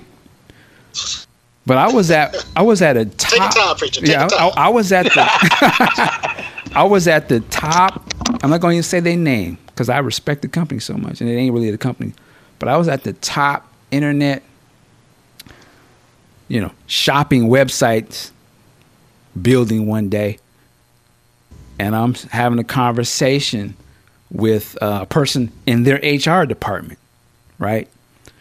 And I represent, I have people that work for me. I'm a third party vendor for this company, but we all work in the same building, and we both on that management HR level. And there's a little something going on, and they saying this, and I'm saying this. And now, for me, I'm gonna pump my own horn a little bit. I usually don't try to get into a conversation or argument unless I already know the answers and I already know I'm gonna be right. I'm not gonna even say nothing. I won't even engage. So I already knew. I had already done my homework before I even opened my mouth. So I was just letting her go on and say her thing. And me, I'm not emotional. Hey, I'm a whole different type of dude when I'm at the job. Trust me. I'm not as, I keep it very, hey, I can flip it. Trust me. So this lady was getting But this was a person who has to always be right and can get kind of emotional and stuff. And so I already know, like, okay, I'm going to just totally flip it and just be killing with kindness style. But I'm going to come with straight facts. So you're trying to tell me about that? Well, no, you're wrong. You have to do. Well, actually, such and such says right here. So actually, you're wrong. You're getting hostile. Huh? I had to laugh. I'm like, how am I getting hostile? I just corrected you. And I know that you don't like that. But you can't tap out on that, play that card. Well, one, I'm laughing. Two, I know they got cameras all over the place. So they can roll that tape. And you can see I ain't hostile. I'm the cool brother, Hey, how you doing, guy? So I already know where I'm standing. And she realized, and she had double take. She was like, oh well, shit. Okay. And I was like, hey, you kind of hostile. Like, what is that all about? I'm just, we in this together. But I've seen that before. And so that's why when I saw that, I know what that is, man. I don't care what you want to, you just say it's quack like a duck. It's a duck, man. Ain't no threat on that. Now, I haven't already said what I needed to say. Q Storm, floor is yours, sir.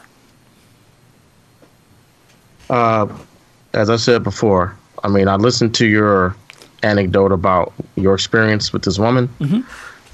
I'm going to assume you're telling us the way it went down. I have no reason not to believe you. Right. But the way you said what you said to this woman, I could see where you have a position to say, I'm not being threatening. But this guy said, you're going to get what's coming to you. It's a little different from what you just expounded upon in your story. And I could see where some people would say, that sounds like a threat. If I went out to the wrong neighborhood in Philly, south side of Philly, and said some shit like that, I wouldn't be walking home tonight.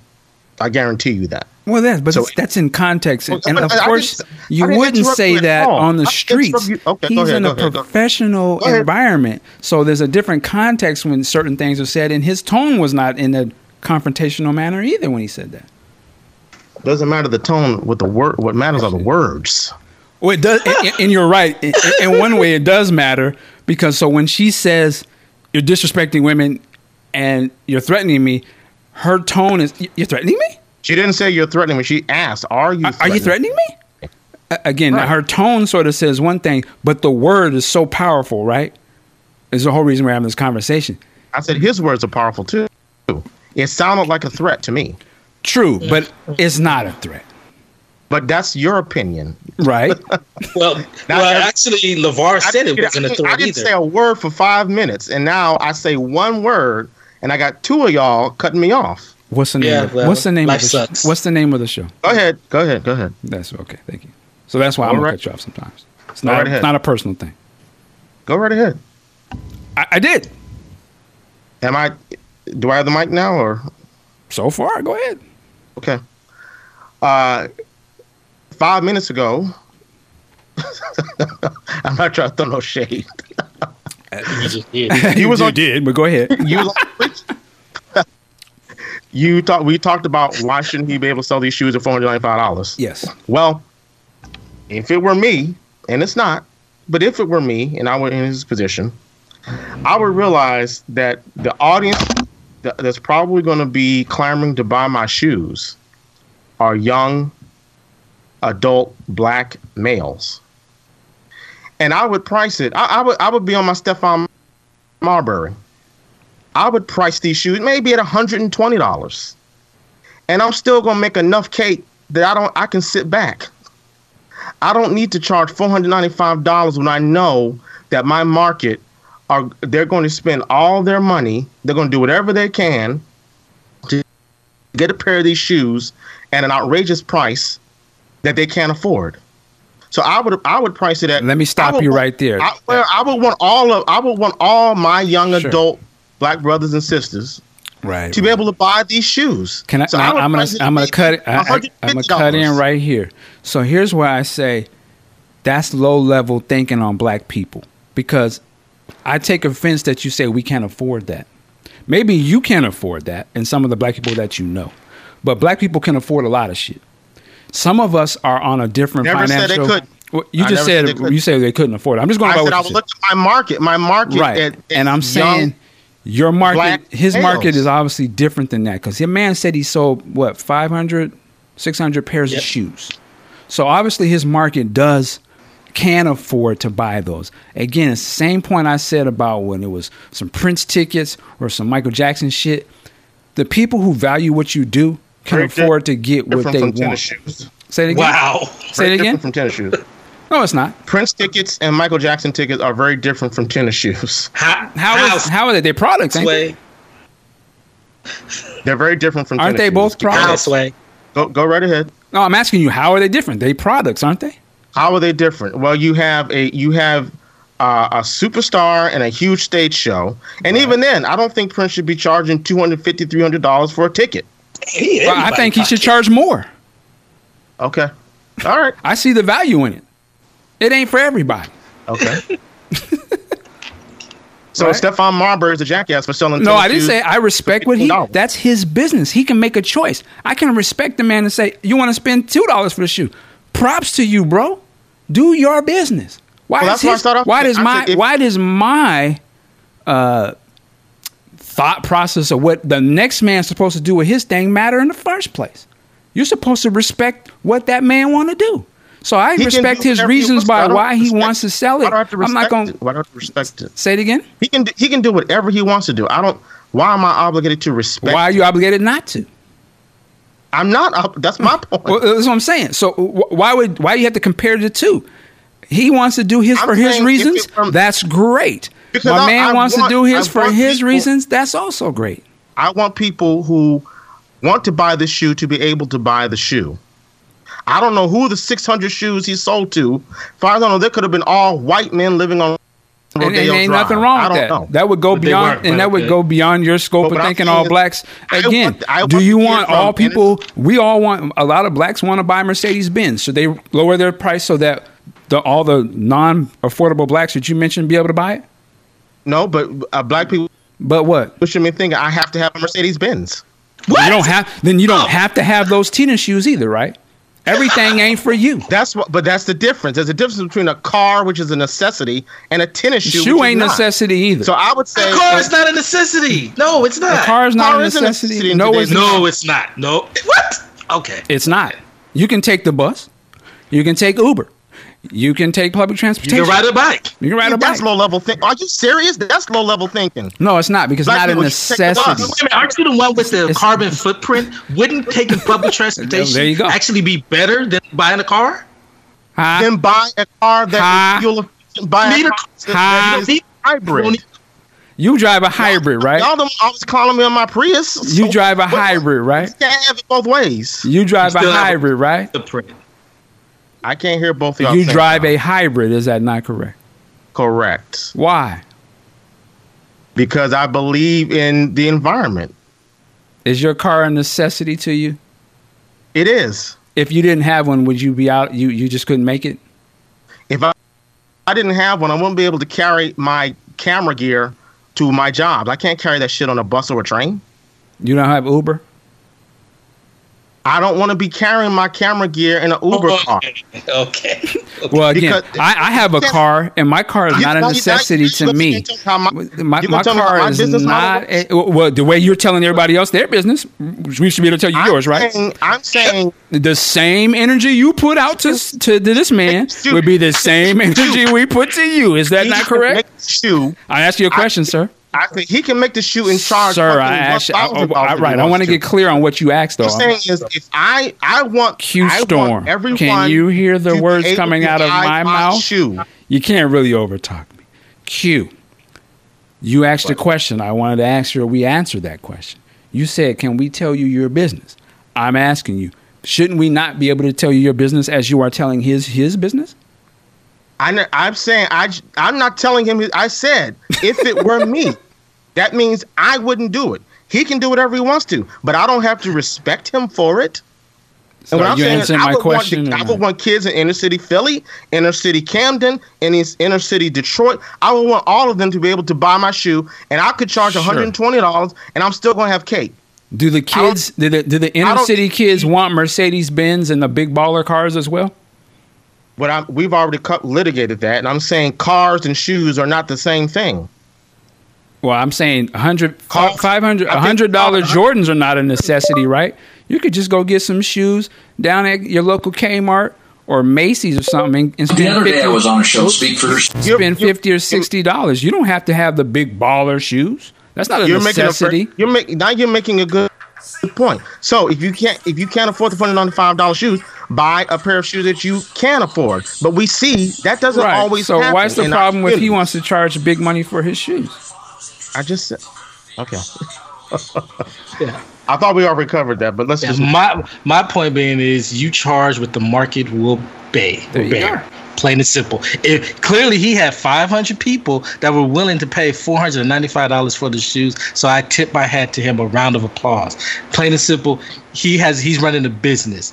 He's not running. I want all the inner city kids to have shoes, because guess what? Most of the inner city kids already have shoes, or already going to Jordans, or going for LeBrons, or going for Kobe's, or going for AIs, or any other basketball Negro shoes. So if he wants to go out there and says, I want to position myself and my brand in a way that will get the attention to get the deal that I want for me and my company, for me and my kids to have generational wealth, I'm trying to get billions, then go ahead and charge $495. Now, clearly, if he didn't sell out of the shoes that he wanted at $495, you can laugh your ass at that dude, but he got what he wanted, and he's put himself in a far better position now than he was before, where he's shown that, yes, I have a market. I have people willing to spend cake on my product. So Adidas, Nike, Under Armour, bring your ass back here, or better yet, shut the fuck up and I keep pushing it over here with my son, who's about to be the #1 draft pick.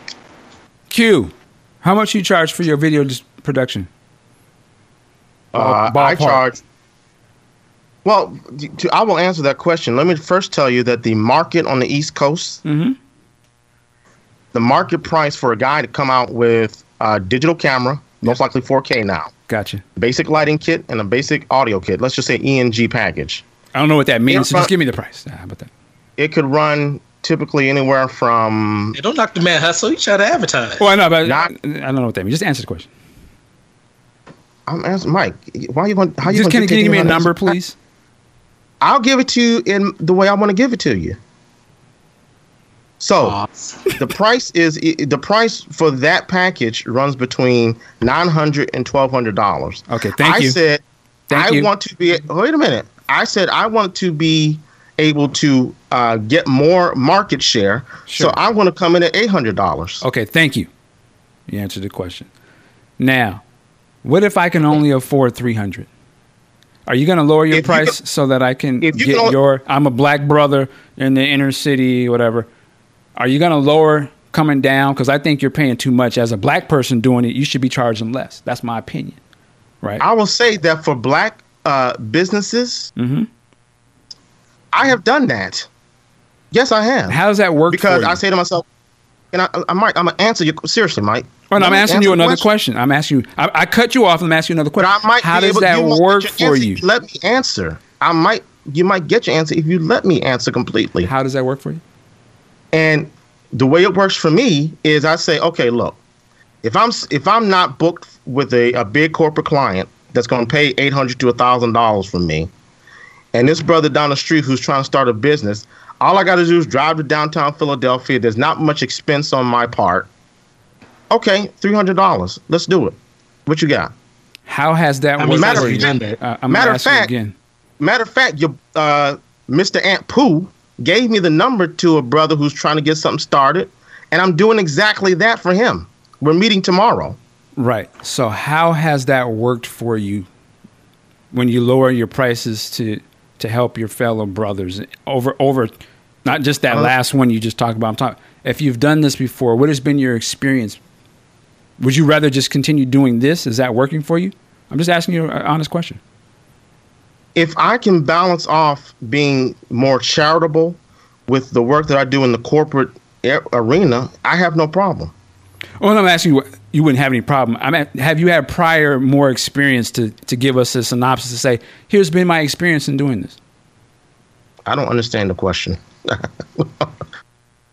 Explain, what is the question you're asking me? Have you had prior experience by doing this type of service for a multitude of clients? What has been your experience? The experience has been I've done it, they've paid me, and I deposited the check in the bank. That's been my experience. So working with these black businesses and lowering your prices. I'm repeating what you said. I just want to make sure it's clear. Lowering the prices than your normal rates for these so-called black businesses. That has been a great thing for you, or a good. Why is it so-called? Why are you saying so-called black businesses? They're real black businesses, right? So answer the question. Has it been good for my? Has it been a good experience? I'm just reiterating. I'm asking you to reiterate what you just already told me. That's all. Yes, as long as they pay me, it's a good experience. Why would you say as long as they paid you? Because some people haven't paid me, but that has nothing to do with the amount I charge. I've been stiffed by corporate clients. Okay. So it doesn't. I don't know what you're getting at. I'm not getting any. I was just asking you what you meant by what you said. I'm not getting at anything. I said I have reduced my rate for people who I knew were probably coming out their own pocket and couldn't afford my corporate rate. A lot of companies do that. I've done charity work for some people who can't afford anything. That sounds perfect. Perfect. All right. That's a choice, and I respect that. That's what you do. But, going back to my original point, I wouldn't be mad that you didn't do that, right? If you said, hey, I'm charging whatever that price you gave at the beginning, and that's it, and that's what it is. If people who couldn't afford your rates, and if you said, nah, I'm not going to, change my shit up for people who ain't on my level, hey, you wouldn't have to do that either. You know what I'm saying? Like I couldn't say what you could do. If you said I'm charging this much and that's what it is, that's business. Same way when you walk into any other business, they don't be like, oh yeah, let me get the hookup, man. Let me change the price because brothers don't. Fuck that. I guess, and I'm asking all three of you all, Sean as well. Sean's been kind of quiet, but I want to hear his opinion too. I'm confused. I mean, we all have that. I think we all have that joke about the brother, bro man, can you help me out, bro man? Do this for the call. That's that joke that exists there, and I get it. Right. I'm not going to be a fool, but I'm trying to understand your position when I say, why not price it so that all of our community can enjoy the product, and if you can still make money off the product. So I'm saying let everyone experience it and still not saying don't take a loss, but you should make money. But why am I getting pushback when I say why charge? Sure. Well, one, because you bring up some good points and don't make a loss. You're asking something where you don't have the knowledge of what it costs to make, right? You don't know if think of it in scale. So Nike could probably charge whatever the fuck they want to charge. Obviously, they're paying pennies on the dollar to make that because they can make them in mass. They have warehouses and factories all over the country and the world to do that. Whereas this guy, again, I don't know the answer, but I'm just kind of throwing it in there to say we don't know how much it would cost for him to make a pair of shoes. So we don't know what margin of error, we don't know what profit margin he's working with, right, to make it worth his while. So again, for you to make an assumption that, well, this is what he should be charging when you're ignorant to know what he's actually dealing with, right? Is that a fair question to ask? I don't. Okay, maybe it's a fair question to ask if you want to limit your scope. I'm not limiting my scope. That's not a limiting scope. We're not limiting our scope to when we say he shouldn't charge this much. So I'm just directly addressing what you're saying. I'm saying we really don't know what we're dealing with when we're making these assumptions of how much he should charge. What is that? But if I ask you what that was based off, are you going to give me an answer? Well, this is what because you were very knowledgeable to say this is what the going rate of video production is in this part of the country, right? And we take your word for that. So applying that same energy, once again, that you put forth when you were able to break that down. If I ask you to take that same energy and have the knowledge into this industry, you probably don't have that knowledge. I know I don't. I am confident I am pretty confident, and I'm not 100%, but I am 90% confident that I can say that he's most likely getting his shoes manufactured the same way Nike and whatever Reebok and Asics. But he can't make the same. I'm assuming he can't do the production numbers that Nike can do, right? Would that be a fair question to say? He can't make. I don't know. He can't make a million pairs of shoes like Nike can do. He probably can't do that. I would assume he doesn't have the money to make a million Jordans. He doesn't have the money to make a million Big Baller shoes in all those different sizes. That'd be a fair. I would imagine that'd be a fair assessment to say. You ain't got to take the L. Just take the common sense of that question, right? So what Nike can do on a scale level, he's not in their ballpark, right? He doesn't. He can't order. He can't go to the places over in China and say, "I need a million in each size, from 4 to 15." Right? So you're saying that because he can't get a million, that his profit margins are higher, or his expenses are higher? Again, I'm only asking the common sense question. I don't have the full answer, but I'm saying in terms of business, I would assume that it costs him more to make a pair of shoes than it would Nike. Why would it cost him more? Okay, so because Nike can bankroll and say, we want to make a million. Like, and let me put it this way. I'm trying to put it in something that may make it a little easier to understand. So let's say CDs. I think what you're trying to say let's say CDs. Just say volume. Right? It's volume. Well, if you know that, I don't know why you would ask me that. Because I don't want to assume anything. I don't want to assume anything. Okay, so somehow you threw the right answer in. So that's the question to which you asked, right? So volume would say that. Right, I understand. But now that you know, we don't have to deal with that. So now that you understand that, that's the answer to your question. Does that make sense to you? Because you came with the answer, so it must make sense to you. I can understand that it might cost him more because he's producing less product and they're going to charge him more for it. And he doesn't have a market just yet. So right, he doesn't have the market share. He doesn't have a market, but you just spent 10 minutes arguing. Well, he sold 500, 600 shoes, so he has a market. Well, right, okay, right. He didn't have a market before. But let's go back to your volume comment. His market share. Are you 500? Serious? Slow down. As you just said, his volume is different. So I would imagine his market is him selling 500 shoes ain't shit to Nike, who probably sells 510 minutes across the country. Well, that's what I'm saying. So when you say he doesn't have a market share, he does have a market share, but it is nowhere. It is nowhere in comparison to the market share of a Nike. You said that. I didn't say that. Okay, well, I'm saying that his market share is nowhere close to what Nike can do. I agree. So you can't really compare the two. What? I said you can't compare the two. All right. Okay. Is that you tapping out? Is that what that means? I don't want to assume. It's just hard to have a conversation when you're saying one thing and then you turn around and say another thing and then. But all right, I get what you're saying. Volume. It costs him more to make the shoe. I appreciate that. Right. Does it mean he charges $495 for a shoe? Seems a little outrageous to me. Well, again, when I ask you, how does it seem outrageous if you don't have the knowledge of that? That's what we are actually kind of arguing about. Well, I'm not. Because I have instincts and I have 50 years of instincts, guts, knowledge, and wisdom. Doesn't mean I'm right, but I have an instinct. Glad you admit that. Then if it doesn't mean you're right, how does that matter? I mean, we all got instinct and gut. Mike, I never said that the guy. I got a gut to get up and that doesn't mean anything. I never said the guy couldn't charge what he wants for the shoe.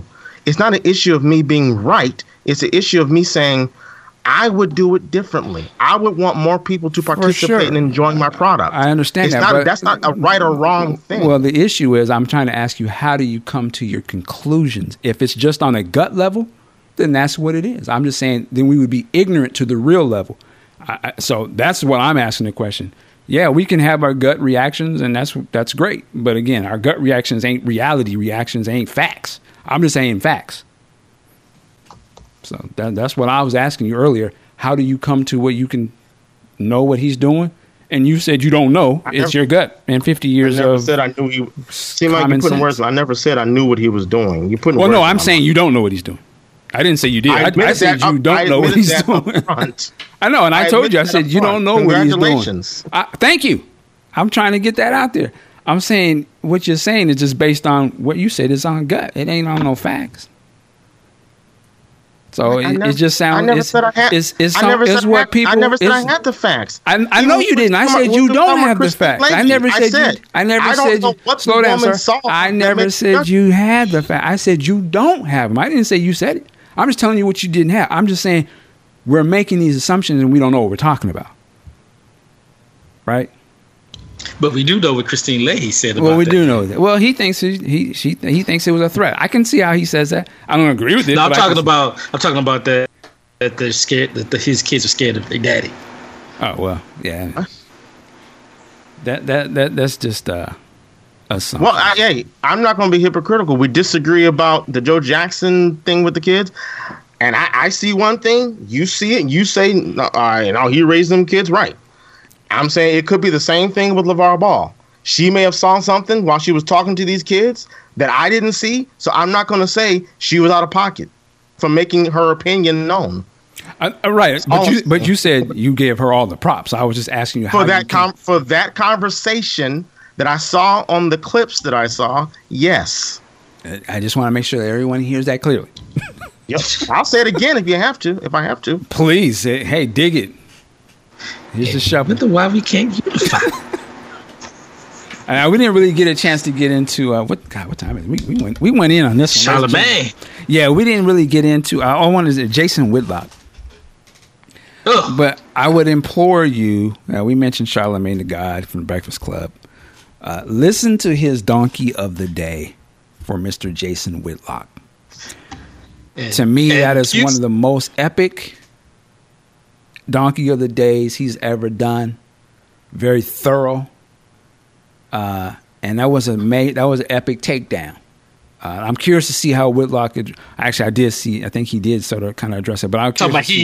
He in the lab and in the archives. I'm like, he on his Nicki Minaj. Good luck, man. I say good luck to you. I would love to see what you come up with. He came with the receipts. When he had the audio of him saying that because of LeBron James's athletic privilege, he's no different than Donald Trump. I'm like, what? Yeah. I will say this about Christine Leahy. I'm reading this article on For the Win on USA Today. The headline says co-host Christine Leahy wants Fox Sports to stop putting LeVar Ball on TV. Now, that is out of pocket. He has every right to be on TV. All right. I don't think he actually has it right, but... No, I mean, you can't... Okay. All right. Okay. We can't agree on that. Charlemagne said something really great about her. And he said, the position they have you on that show is the position they think about you. And I think that's a telling thing. Because as I said before, they have her way off in the back behind the guests. And the main host is sitting there talking to, whoever's the guest. So if they really was respecting women and respected her position on that sports program, she'd be right up there with everybody else and not off camera on the back. You know she boiling about that line. Like, I know because that's hard. It's facts. There's no comeback from that one. Yeah, pure fact. Well, it's not okay. No, no, go ahead, speak. It's not like sports programs are that deferential to women to begin with. Oh, you don't respect women? Now she would go at you after what you just said, but that's funny. No, I think she would agree with what I said. Damn, we do see things a lot differently. Oh, we do after today's show. Okay. All right. All right. Are you still gonna have me on? Oh, of course. Oh well, okay. Then I ain't got nothing to do with me having you on. We see. Okay, all right. Was that a threat?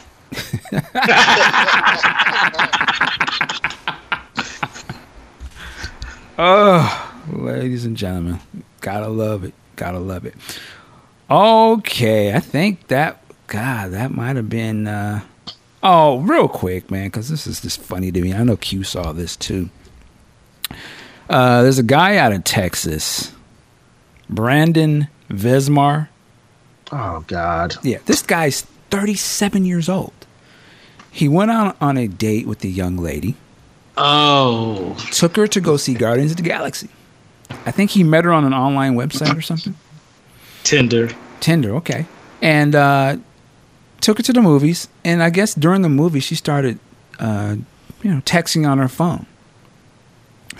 So this guy was so butthurt about this. He filed a small claims court lawsuit or whatever. You're skipping a lot of parts. Am I? I may be. I'm just kind of going off my memory, but I know it's that not that cut and dry. He tried. Well, maybe you can break it down. But let me say this, and I'll let you jump in. He sued this woman for $17.31. I guess the price of the ticket, because she was texting during the movie. Now, what else was going on here, Q, that I don't understand? I'm not defending this guy's a punk as far as I'm concerned, so I'm not defending him at all. But he asked her to stop texting during the movie. She refused. Okay. And he said something, and she got. Oh no, he said maybe you should take it outside, something to that effect. She not only took it outside, but she left the theater.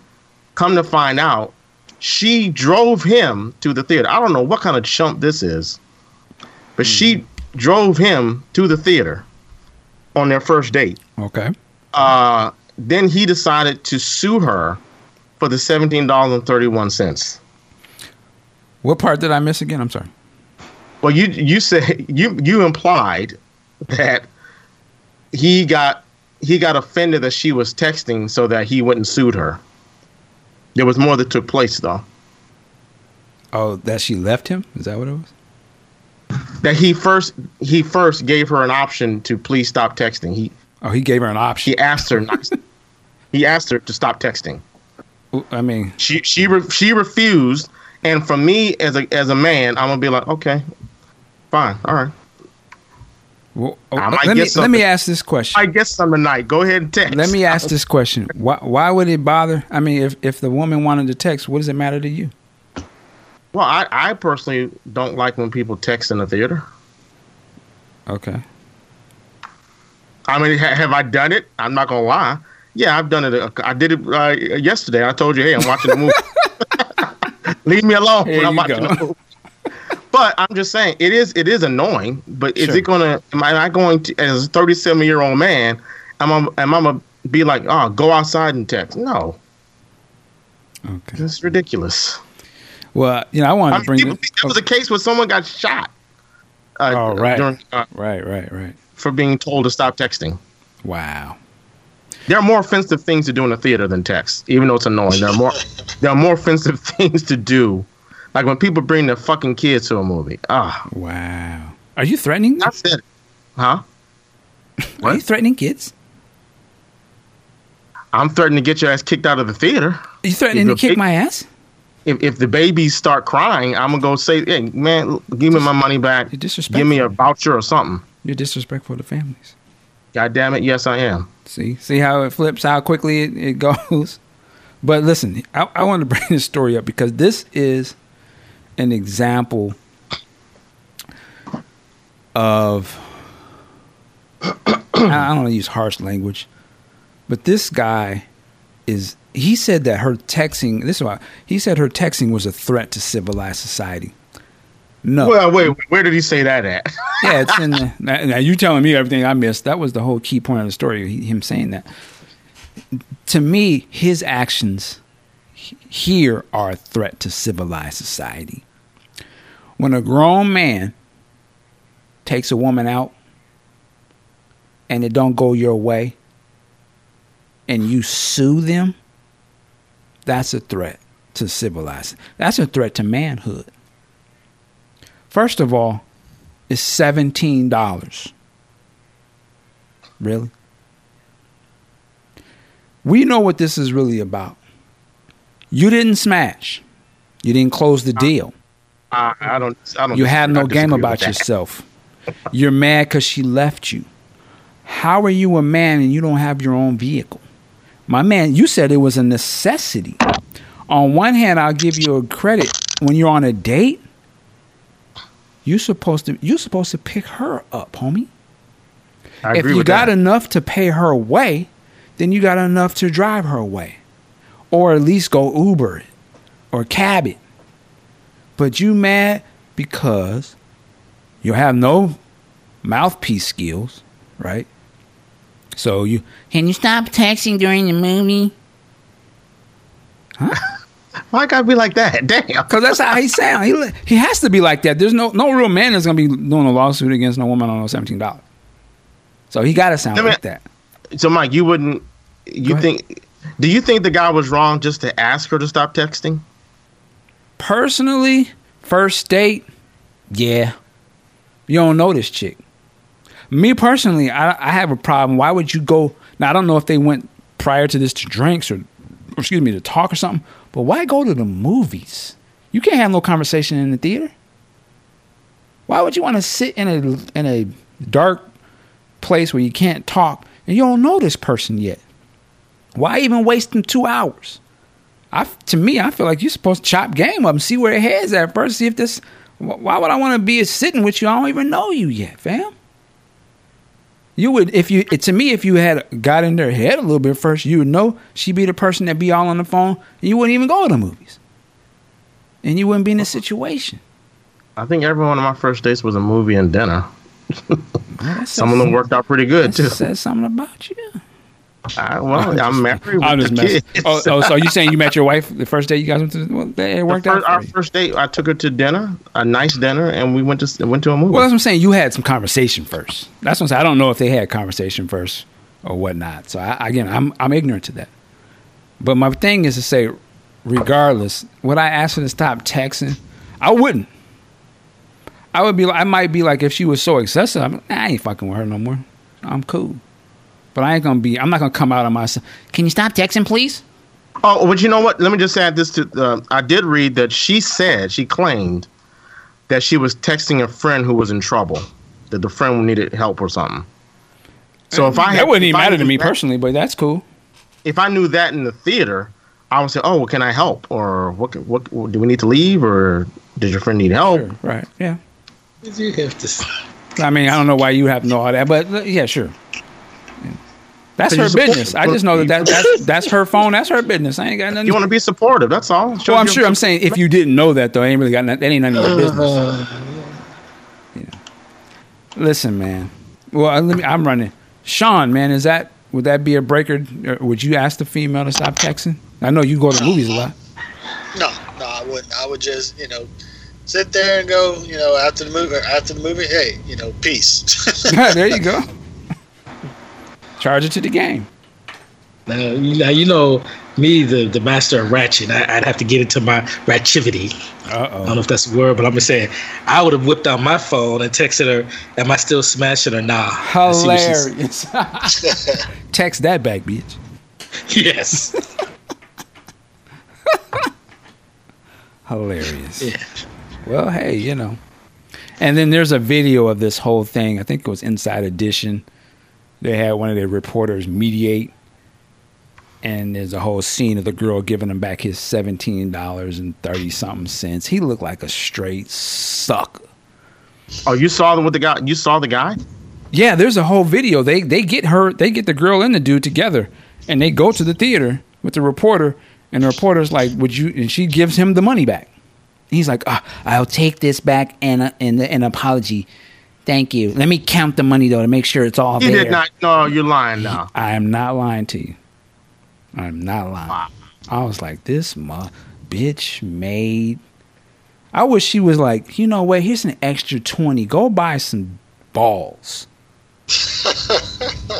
Fuck. I wish you threw it at I gotta see that video. Yeah, it's on video. I thought I posted it in the chat thing there, but. Yeah, they got it on video, so it's over. Like he took the lawsuit down because she gave him a little $17 in cash. I'm like, wow, this is what, and it's not. And he's old. He's 37 years old. That's a loss. That's an L to the highest level. Oh man, craziness. All right, man. What she was texting was probably more interesting than Guardians of the Galaxy. Maybe. Probably was texting another dude. Let me shake this square, so I'll be over in a minute. Like, do you want Whataburger or Chick-fil-A when I come over, Daddy? Hilarious. Get that Netflix. I'm looking at the chill. picture of the girl. I don't think she was texting any other guy. I'm surprised she let this dude go. Man, I'm just saying, you'd be surprised. Then that's even more of an L for him. Well, there you go. Texas, hold the L, Texas. Gotta do better. Not a good look. Isn't that the show me state? He tells her how disappointed he was and quotes her the price of the date, about $106. Where'd the $106 come from? That's why I'm sorry. Is that what we're doing now? I'm taking the L because I'm looking at the wrong story. Wow. This is another story about a man asking for a refund after getting rejected from a second date. He wanted money back for the first date. Wow. Damn. Whew. Hard out here for a simp. All right. Anything else? I think we got everything covered. Shout out to Cornell. All right. All right. Well, ladies and gentlemen, there you have it. This has been a good Michael Dean show. We got into it. I know some of y'all are going to be heated, possibly, or with some of the things you heard. I'm curious, what do you think? You know, what did you think either way? I'm curious, did you agree with Q? Was it a threat? I want to hear what people got to say about that. So with that said, we're going to wrap up out of here. Q Storm, where can they find you online? You can find me at the Red Shirts. We just put up a show yesterday. We reviewed the new Star Trek Discovery trailer. You can find that on podcastjuice.net and in iTunes. You can find me on YouTube at ReelQStorm.com. I'm going to put up a review this weekend for Alien Covenant. And you can find me on Facebook. Just Google. Just search Michael Jones or search Red Shirts, a Star Trek podcast. All right. Q Storm over there, Negro bed bucking. What? Wait, what was that? Just fucking with you. Teach me this new word. What is this? You know, there's Negro bed winch. Yeah. The new one's Negro bed buck. I'm just playing with you. I'm going to let that one slide because we can get it. It's just a joke. I'm just playing with you. She was being threatened. Boy, you heard something. Sometimes you amaze. What a Han Solo say? Sometimes I amaze even myself. Sometimes Q, you even amaze me off, catch me off guard. Well, you can hear what you want to hear.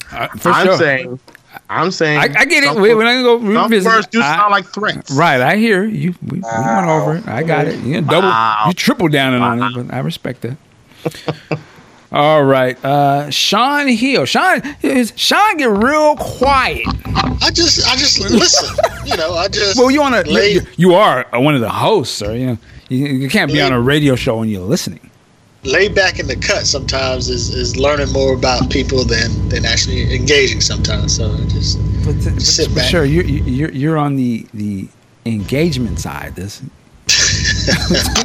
what being on the mic means. I could not add anything more than Q Storm had added to that discussion. So So you agree with Q Storm? Is that what you're saying? That's what it sounds like. I don't agree with him at all. I just he said I don't agree with him at all. Damn, Sean, you got a license for that bus you driving that you ran over? Greyhound 357. That's all I got to say. Hilarious. See, he doesn't believe a car is a necessity either. Well, oh man, I believe Sean, she was blonde. Sean, come on now. Oh, here we go. What did you mean by that? She was attractive. I ain't gonna lie, she was attractive. Oh, okay, Tommy Lauren is attractive. I'm just messing with you, Sean. Wow. Where can I be found? Well, I can be found. Glad you asked me, Mike. Wrap it up. I can be found on Twitter at Hill Street Views. Can be found Facebook, Sean Hill and Real Movie Talk, and the blog hillstreetviews.blogspot.com. We're currently have a review up of Alien Covenant, and we'll have a review next week of Baywatch. So look out for that. Oh, right on. Man, I might have to see that, man. I'm gonna get Tyreek on this as a guest on there one day. Well, that's gonna be an epic show, boy. Bring him on. Oh, I'd love to see that. It's gonna be epic. All right, Ampu, where can they find you? You can find me on Twitter and Instagram at Ampu. And next month, from the 10th through the 15th, I'll be at EA Play and E3. My first time back at E3 in 2 years. So I hope it's worth the trip. That's right. E3's coming up quick. All right, ladies and gentlemen. Yeah, I have no idea what's popping. Yeah, all right. Ladies and gentlemen, check us out, podcastjuice.net. I so appreciate you taking the time to listen and have some fun with us. Without further ado, you already know what I'm going to say. Work it like a job. We will see you next time. We'll holla.